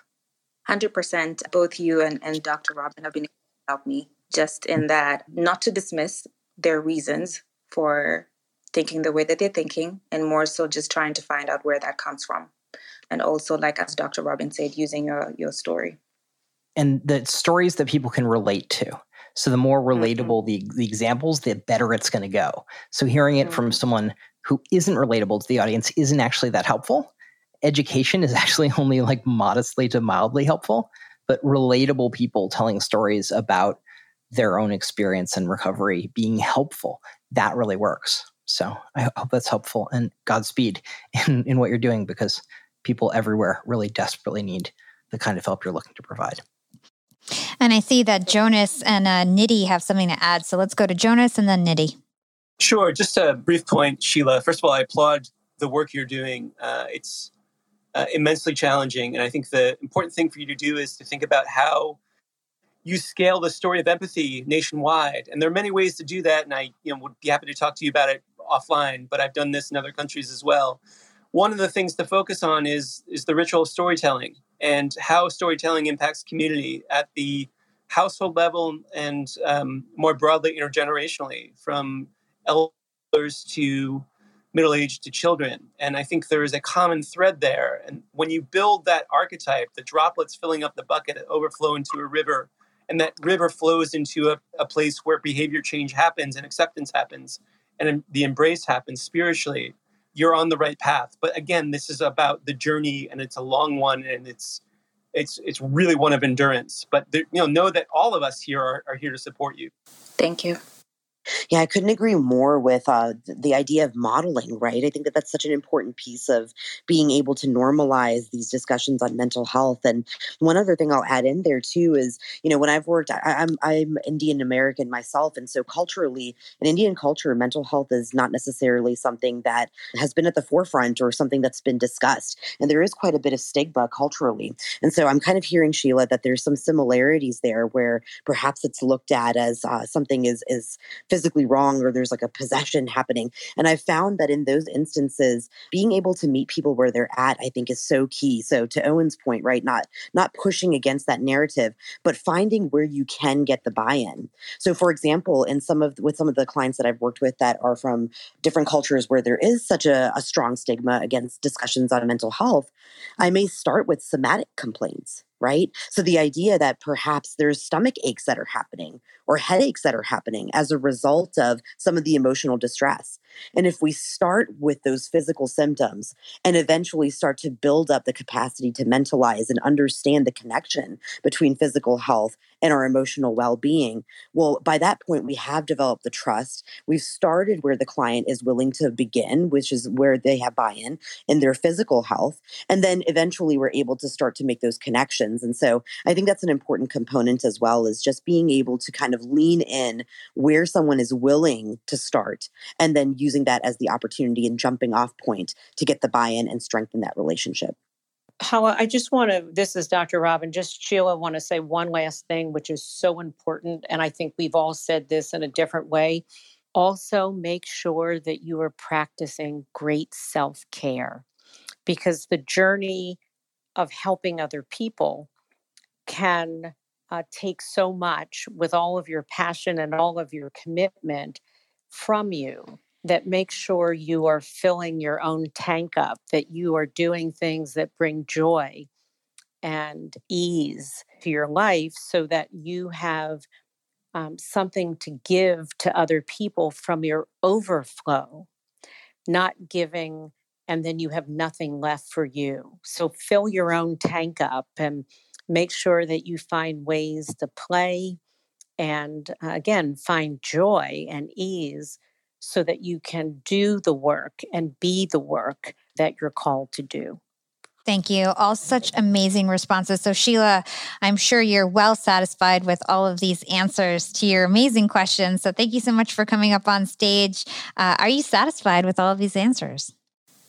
100%. I've actually already messaged Dr. Robin and Nidhi. I'm having a huge event August in Kenya to whole bunch of schools, over 30 different schools. And it's just an amazing event. And I'd like to have you guys' participation and to send you more information. So if you could please just keep an eye out for that email. Hala, who was the first gentleman that spoke to me? I think I was confusing Jonas and someone else, because I'd like to message Jonas and the gentleman who spoke. I think Owen was, yes, Dr. Owen. Owen. Okay, Yep. Perfect. Yep. Thank you so much. Thank you. I appreciate it. Thanks, Sheila. So, Alex, I see you have a question that I had as well in terms of social media and mental health, and we didn't get to cover it. So, I'd love for you to ask your question about social media. Sure thing. So, thanks so much, Hala, for having me up on stage. It's always great talking to another podcaster and hearing you just continue to crush it. So thank you for hosting this. This has been great so far. And thank you to all the moderators who've done such a great job here. To briefly give a little bit of context about my question here, I have new online businesses. They're more in startup phase. And because of that, I'm online a lot. And a little bit of context here that I won't be able to take a digital detox at this point in my life. I know that isn't, or any sort of extended break from tech. That just isn't realistic right now. So obviously, because these are online businesses, I'm spending a lot of time on screens, which I know has many negative side effects. And I can tell in my life from just a year ago when I started this process, going from maybe 5 hours a day on screens to now 10 or more, I can tell that it makes a big difference mentally. I can't quite tell what it's doing, but I can tell it is making a difference. So I wanted to just hear from everybody here again, without being able to take a digital detox or extended breaks necessarily. What do you recommend I can do in short bursts to make sure I'm prioritizing my mental health regarding the negative effects that screens seem to have? Young and profiters, we are all making money. But is your money hustling for you? Meaning, are you investing? Putting your savings in the bank is just doing you a total disservice. You got to beat inflation. I've been investing heavily for years. I've got an E-Trade account. I've got a Robinhood account. And it used to be such a pain to manage all of my accounts. I'd hop from platform to platform. I'd always forget my Fidelity password, and then I have to reset my password. I knew that needed to change because I need to keep track of all my stuff. Everything got better once I started using Yahoo Finance, the sponsor of today's episode. You can securely link up all of your investment accounts in Yahoo Finance for one unified view of your wealth. They've got stock analyst ratings. They have independent research. I can customize charts and choose what metrics I want to display for all my stocks, so I can make the best decisions. I can even dig into financial statements and balance sheets of the companies that I'm curious about. Whether you're a seasoned investor or looking for that extra guidance, Yahoo Finance gives you all the tools and data you need in one place. For comprehensive financial news and analysis, visit the brand behind every great investor, yahoofinance.com, the #1 financial destination, yahoofinance.com. That's yahoofinance.com. Young and profiters, as you may know, I launched my LinkedIn Secrets Masterclass a little bit over a year ago. It was my first course. And so far, I've generated well over $500,000. And the best part is, I didn't have to figure out how to set up my mastermind subscriptions, how to do abandoned cart targeting, and all of that tech geeky stuff. I just left that all to Shopify. Shopify is the global commerce platform that helps you sell at every stage of your business. And if you're in that I need to sell more with less stage, Shopify Magic is your AI superpowered sidekick ready to whip up captivating content that converts. And it doesn't matter if you're selling digital products or vegan cosmetics. Shopify helps you sell anything, anywhere, from their all-in-one e-commerce platform to their in-person POS system. Stop those online window shoppers in their tracks and turn them into loyal customers with the internet's best converting checkout. I'm talking 36% better on average compared to the other options out there. It's no wonder Shopify powers 10% of all e-commerce in the US, including huge global brands like Allbirds and Thrive Cosmetics. It took me a day to set up my Shopify store. I set up chat, took 2 minutes, and I was done. 1 month from thinking of the idea to implementation, a year later, I've made $500,000 on the idea.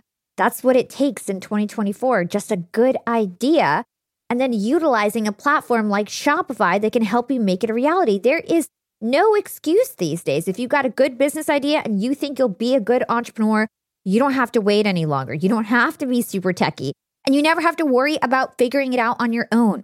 Shopify's award-winning help is there to support your success every step of the way. Sign up for a $1 per month trial period at shopify.com/profiting. That's all lowercase. Go to shopify.com/profiting now to grow your business no matter what stage you're in. Shopify.com/profiting. Sure, let's go to Kate and then Owen. Let's do that. Awesome. Yeah, Alex, thank you so much for your question. And I'm so happy to hear that startup founders like yourself are really looking at the relationship with tech and mental health, because there's definitely a correlation there. So, I mean, at Talkspace, I work with clients who also are founders of startups, and we talk about digital wellness a lot. And there's just a few, I guess, offerings I would share with you here. One is sort of in like the short term, and one is like collecting data on yourself. So I mean, I've encouraged my clients to almost like track for a week or so, just basic things like, you know, when do you wake up? How much time do you spend on different apps or at work? You know, how does it make you feel? And also kind of noting like, how are you sleeping? What are you eating? Are you drinking water? Just basically gathering data on yourself and then looking at that sort of at the end of the week and see if there's any themes that stand out or any places that you see that you can sort of make some small changes. And like I was saying earlier, you know, kind of our brains are really beautifully designed to like make these sort of smaller 1 degree turns that add up. Like, so basically just lots of small little changes. So that's like one thing. I guess another just more immediate offering is to kind of like change a few boundaries and settings that you have with your tech as best you can. So even just like we know the research about the notifications and sort of the dopamine hits that we get. So what that sort of means for you, or what I sort of tell my clients sometimes, is like put your phone in grayscale. Try and see what it's like to not kind of have the excitement of all of the colors, or to try and move like the apps that you don't really need so much off to like another page. So when you open your phone, all you really see is like, you know, your email, your messages, just some basic things like that. And just the last sort of thing to offer here for sort of how to support your mental health is, I mean, I'm biased as a therapist and also working in a mental health tech startup, Talkspace, is that, I mean, I would recommend therapy or like looking into working with, you know, a mental health provider. I know whenever I start working with clients, and I imagine a lot of my healthcare, you know, providers here on the stage too, you know, whenever I talk with a client, I'm like, I wish I met you 6 months ago. Like, you know, you don't have to really wait till things get so bad to come to see a therapist. But as it sort of relates to digital mental health, like I'll have my clients just sort of send me a quick audio message, or like on Talkspace, you can send messages, you know, you can have live video sessions. So that's like a quick sort of daily or a couple times a day way you can sort of check in with a therapist and kind of come up with a more personalized plan for you. I hope that helps.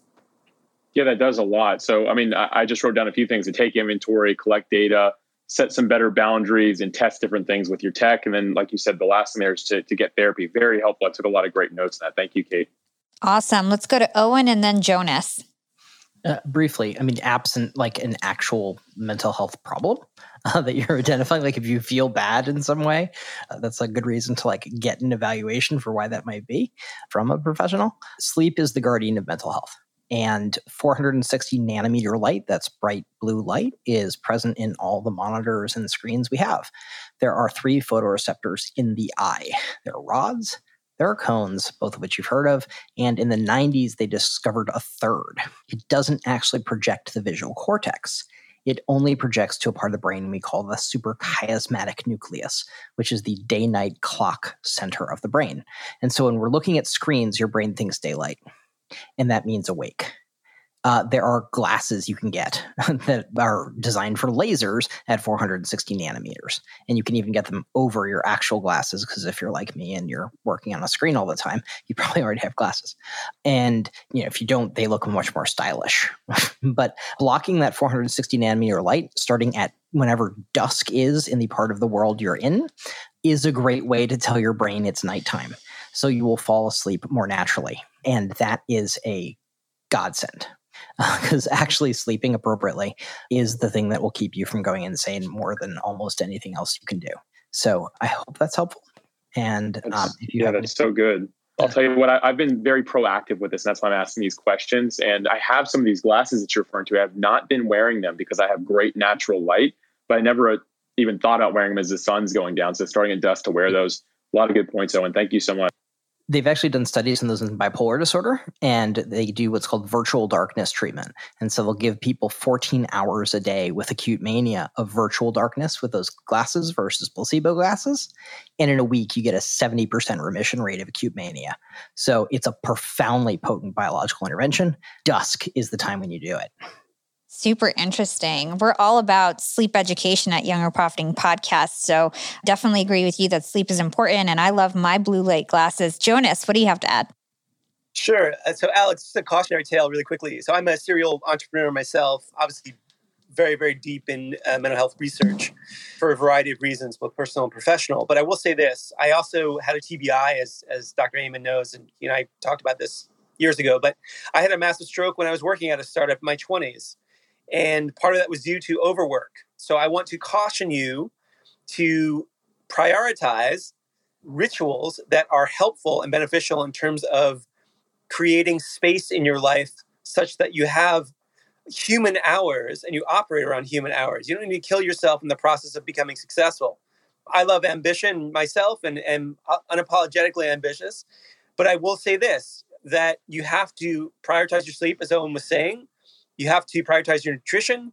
And, it might mean getting up a little earlier as opposed to spending more late nights. I don't know how you orient your schedule. I'm happy to talk about that with you offline. But look at your calendar for the week, for the day, and make sure you have white space so you can recharge and get outside and get your eyes off of the blue screen computer, the electrons. Because ultimately, you have to find ways to search for whatever balance looks like for you.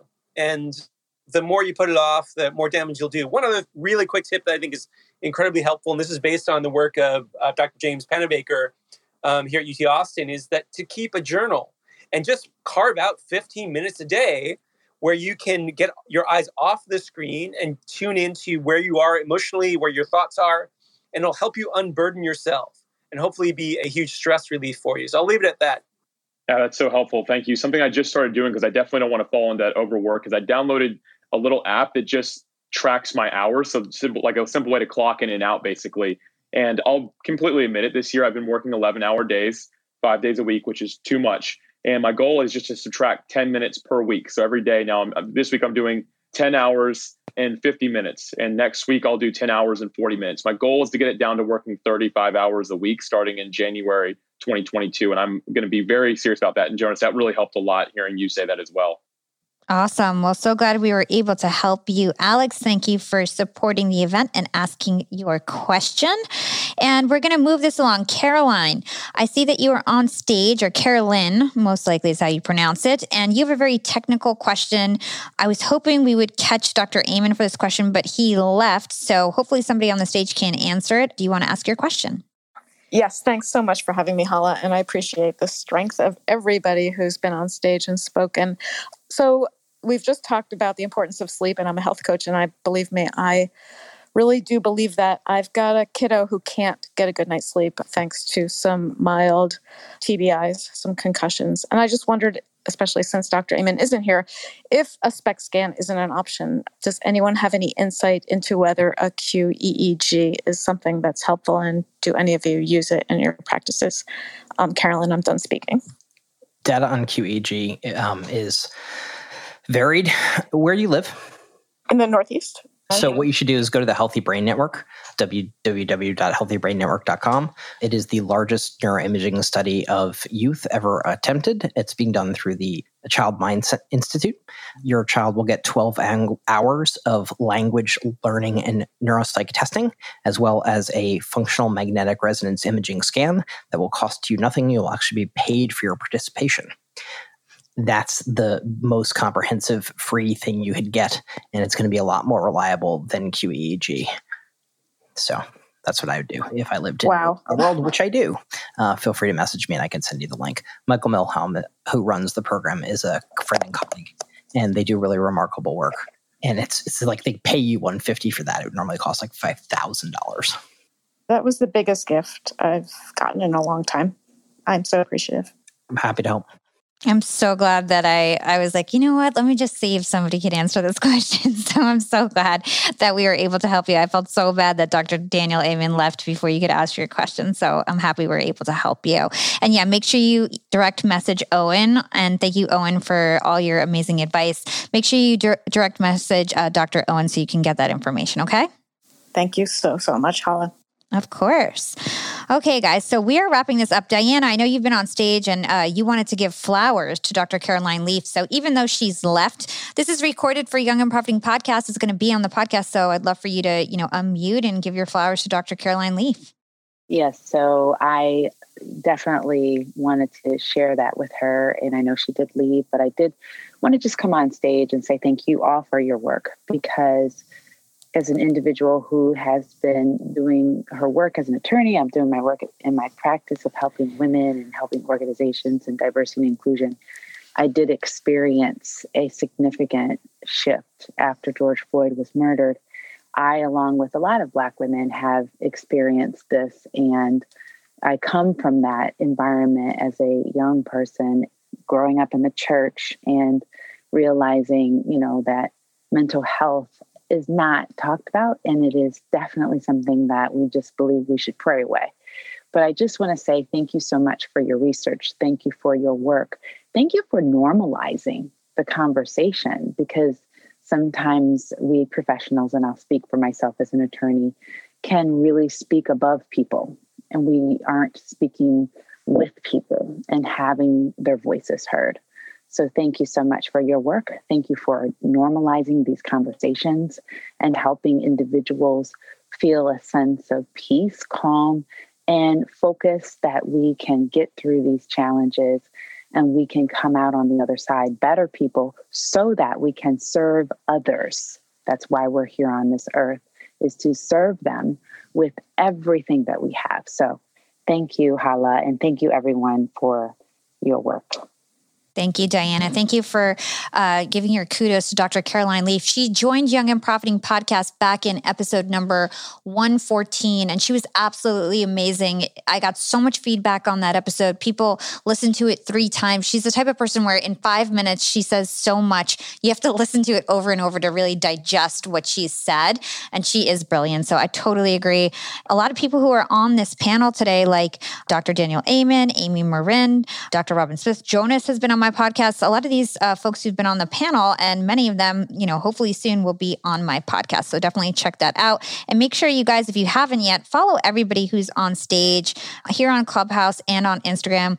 Diana, thank you so much for your amazing contribution. I'm going to move you down to the audience, and we're going to start moving along here on the Q&A. So we mentioned psychedelics earlier, and a bunch of folks gave their perspectives. Kat, I see you have a question on the topic. Let's hear it.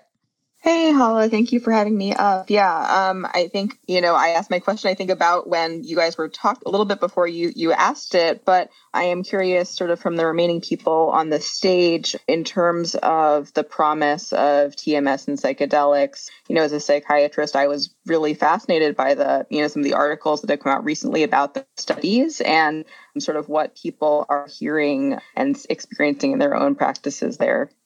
Owen, do you want to take this one? I was thinking that you had experience.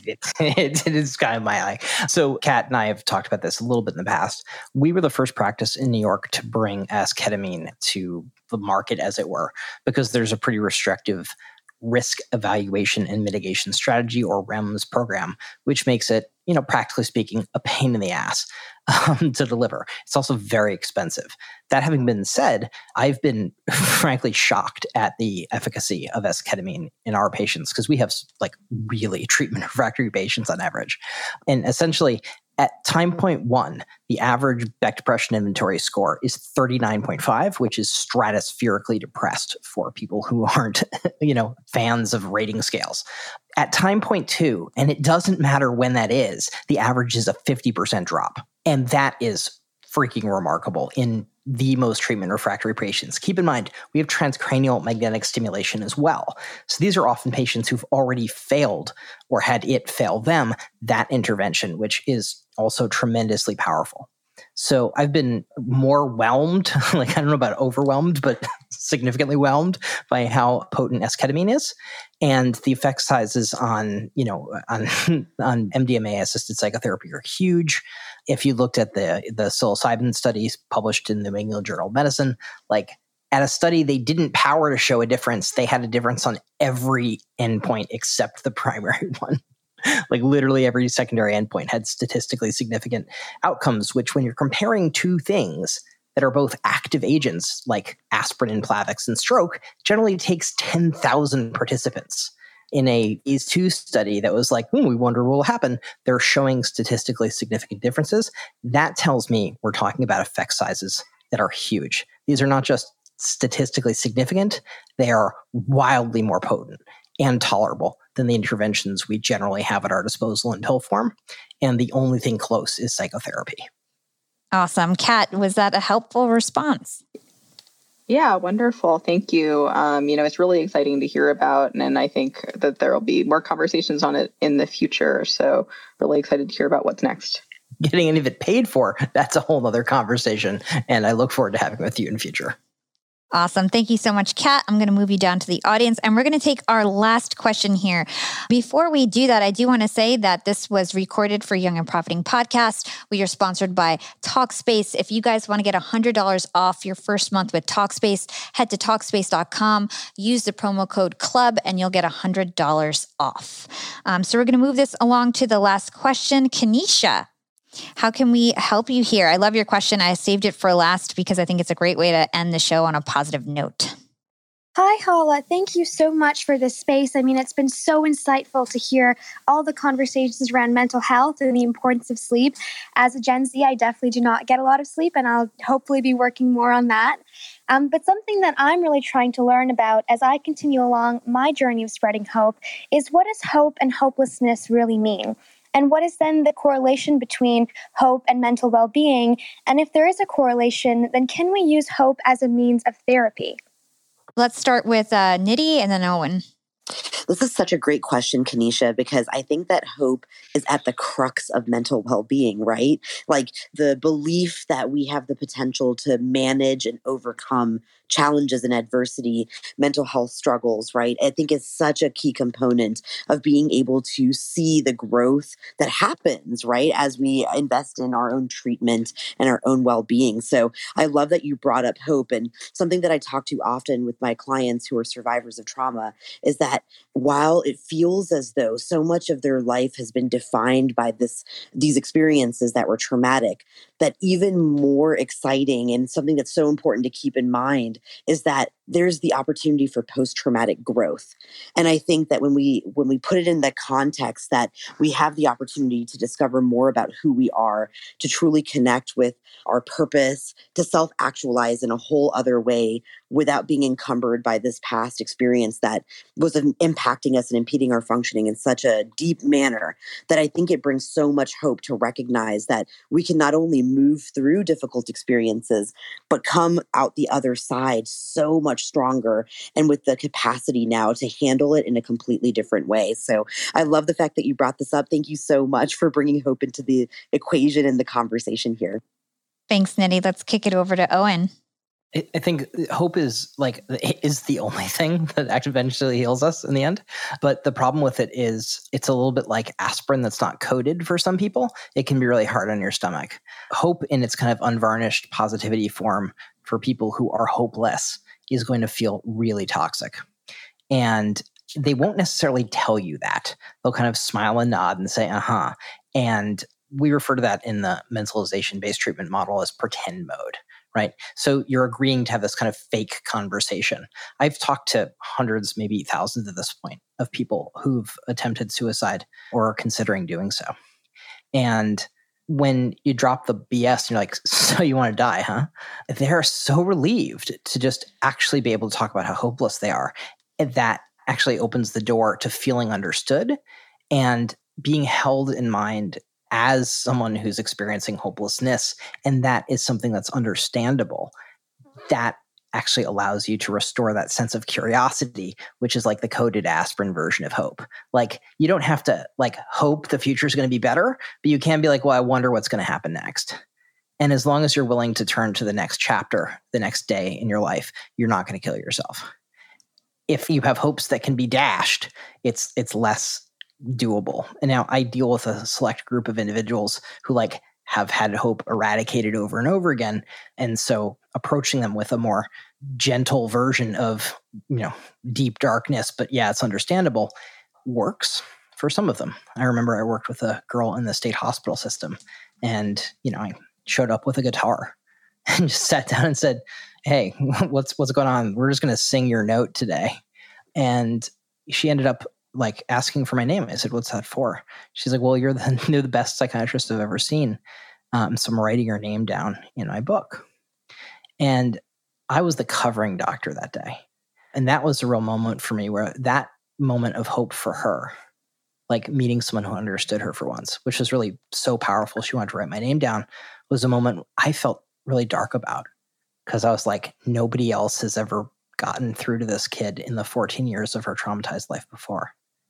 And so hope has both the power to inspire and the power to destroy. And I think curiosity is in the middle, and that lets us get to the next day so we can find the hope that's actually there, but that we might not be ready to see. Awesome. What a great question, Kanisha. Thank you so much. And sticking on hope, I do want to close out this session and allow an opportunity for Nidhi, Kate, Jonas, Owen, all of our participants who are still here to kind of chime in. So sticking on hope, what hope do you guys have in terms of the future related to mental wellness and mental health and the improvement of mental health in society? I know we talked about a lot of the negatives today. So what positives do you guys see coming along the way, and what hope do you have on this topic? Maybe let's kick it over to Jonas. Sure. So from my standpoint, Hala, first of all, thank you so much again for creating the platform for us to have this conversation. And thank you to all of the other panelists for their contributions. I would say this, that we're on a journey, and that change requires time and commitment and conviction as well. I think for us to move the needle forward in terms of humanity and this conversation around what it means to be human and the full spectrum of emotions and challenges and the opportunities to build resilience and learn and grow together is really what this is all about. I'm sure some of us are familiar with the Dan Gilbert's work, Stumbling on Happiness, this idea that we're constantly growing, yet we tend to forget. And it's tied to this idea of the end of history illusion, meaning we can't change. We don't have any capacity to change. And the reality is that we're constantly changing. We're constantly growing.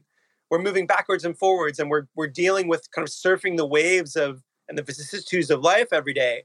And so the thing that I want to leave people with is this idea that we do have the capacity to change, and that we're all in this together, and that to know deeply and fully that you're not alone, and to not isolate yourself, because that's the worst thing you can do. So please make the effort, have the courage, and be willing to get the help that you need, even if it's so simple as asking a friend and just to hold your hand or whatever it might take.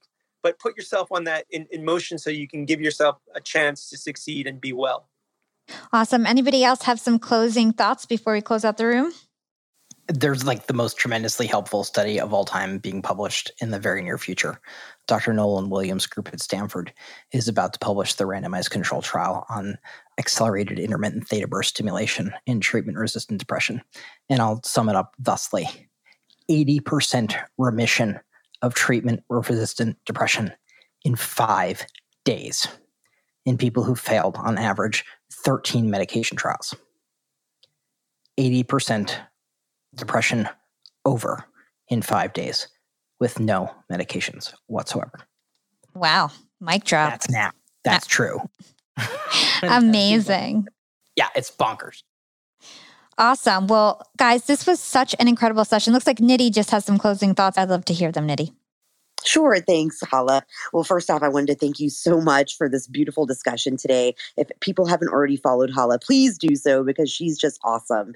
And, my closing thoughts are feeling very hopeful that conversations like this are happening, that people are starting to see the value in investing in their mental health, that we invest so much in our businesses, we invest in our appearance, we invest in so many different facets of our lives, but that our mental health is at the core of our well-being. So we have to invest invest time, money, energy, all of these things into taking care of ourselves. And I am just so hopeful and optimistic that Clubhouse has provided a platform for these types of discussions, and that the Young and Profiting podcast is also featuring these types of conversations on mental health and well-being. So yeah, feeling very hopeful and grateful at the end of this. Yeah, Kate, go ahead. Yeah, I just wanted to say a quick thank you so much, Hala, for this room, and a big thanks to everyone else who has been listening and contributed to this discussion. I'm definitely feeling so hopeful that the spotlight is really being is shining on mental health. I'm sad for how it sort of has gotten to this point that we really need to focus on our mental health. But I'm just so happy that we are finally kind of looking at this, talking about this. And my hope is that, at some point in our future, we can kind of see the connection between our minds and bodies and see the importance of mental health as it relates to holistic health, like physical health. It would be amazing to have, at least a once a year kind of like mental health checkup, like we do sort of an annual physical, and to be able to collectively sort of work towards kind of seeing that there's nothing really wrong here. Our mental health is definitely something that we need to continue to sort of support. And there's so many different ways to do it, especially with access to like digital therapies, seeing a therapist sort of from the comfort and convenience of your home. But so I do have a lot of hope for the future of healthcare, of mental health care. And I really hope we can continue these conversations. Thank you, Kate. That was beautiful. Guys, this was so uplifting. I feel like it was so educational. We covered so many different topics. We went into the science of things. We talked about, spirituality. We talked about social media. We talked about different groups and how they're impacted with their mental health. And it was just such an inclusive, totally complete conversation, and a lot of the questions that I didn't get to ask, the audience asked. So it just worked out perfectly. I really enjoyed this session. I do want to say thank you to our sponsors, Talkspace. If you guys want $100 off your first month of Talkspace, use the code CLUB for $100 off on Talkspace.com. And, when this gets uploaded to Young and Profiting Podcast, we'll put that in the show notes. And for everybody on stage, thank you guys so much for your time. You spent 2 hours, you're obviously dedicated to the cause. We appreciate all your knowledge. Everybody, please make sure you follow all the mods here on stage, on Clubhouse, on Instagram. And again, thank you guys for your time. I think it was an excellent conversation. And with that, this is Hala and friends signing off. What a great session. Thanks, guys, again. And we'll see you again next week, Tuesday at 8 p.m. in the Human Behavior Club.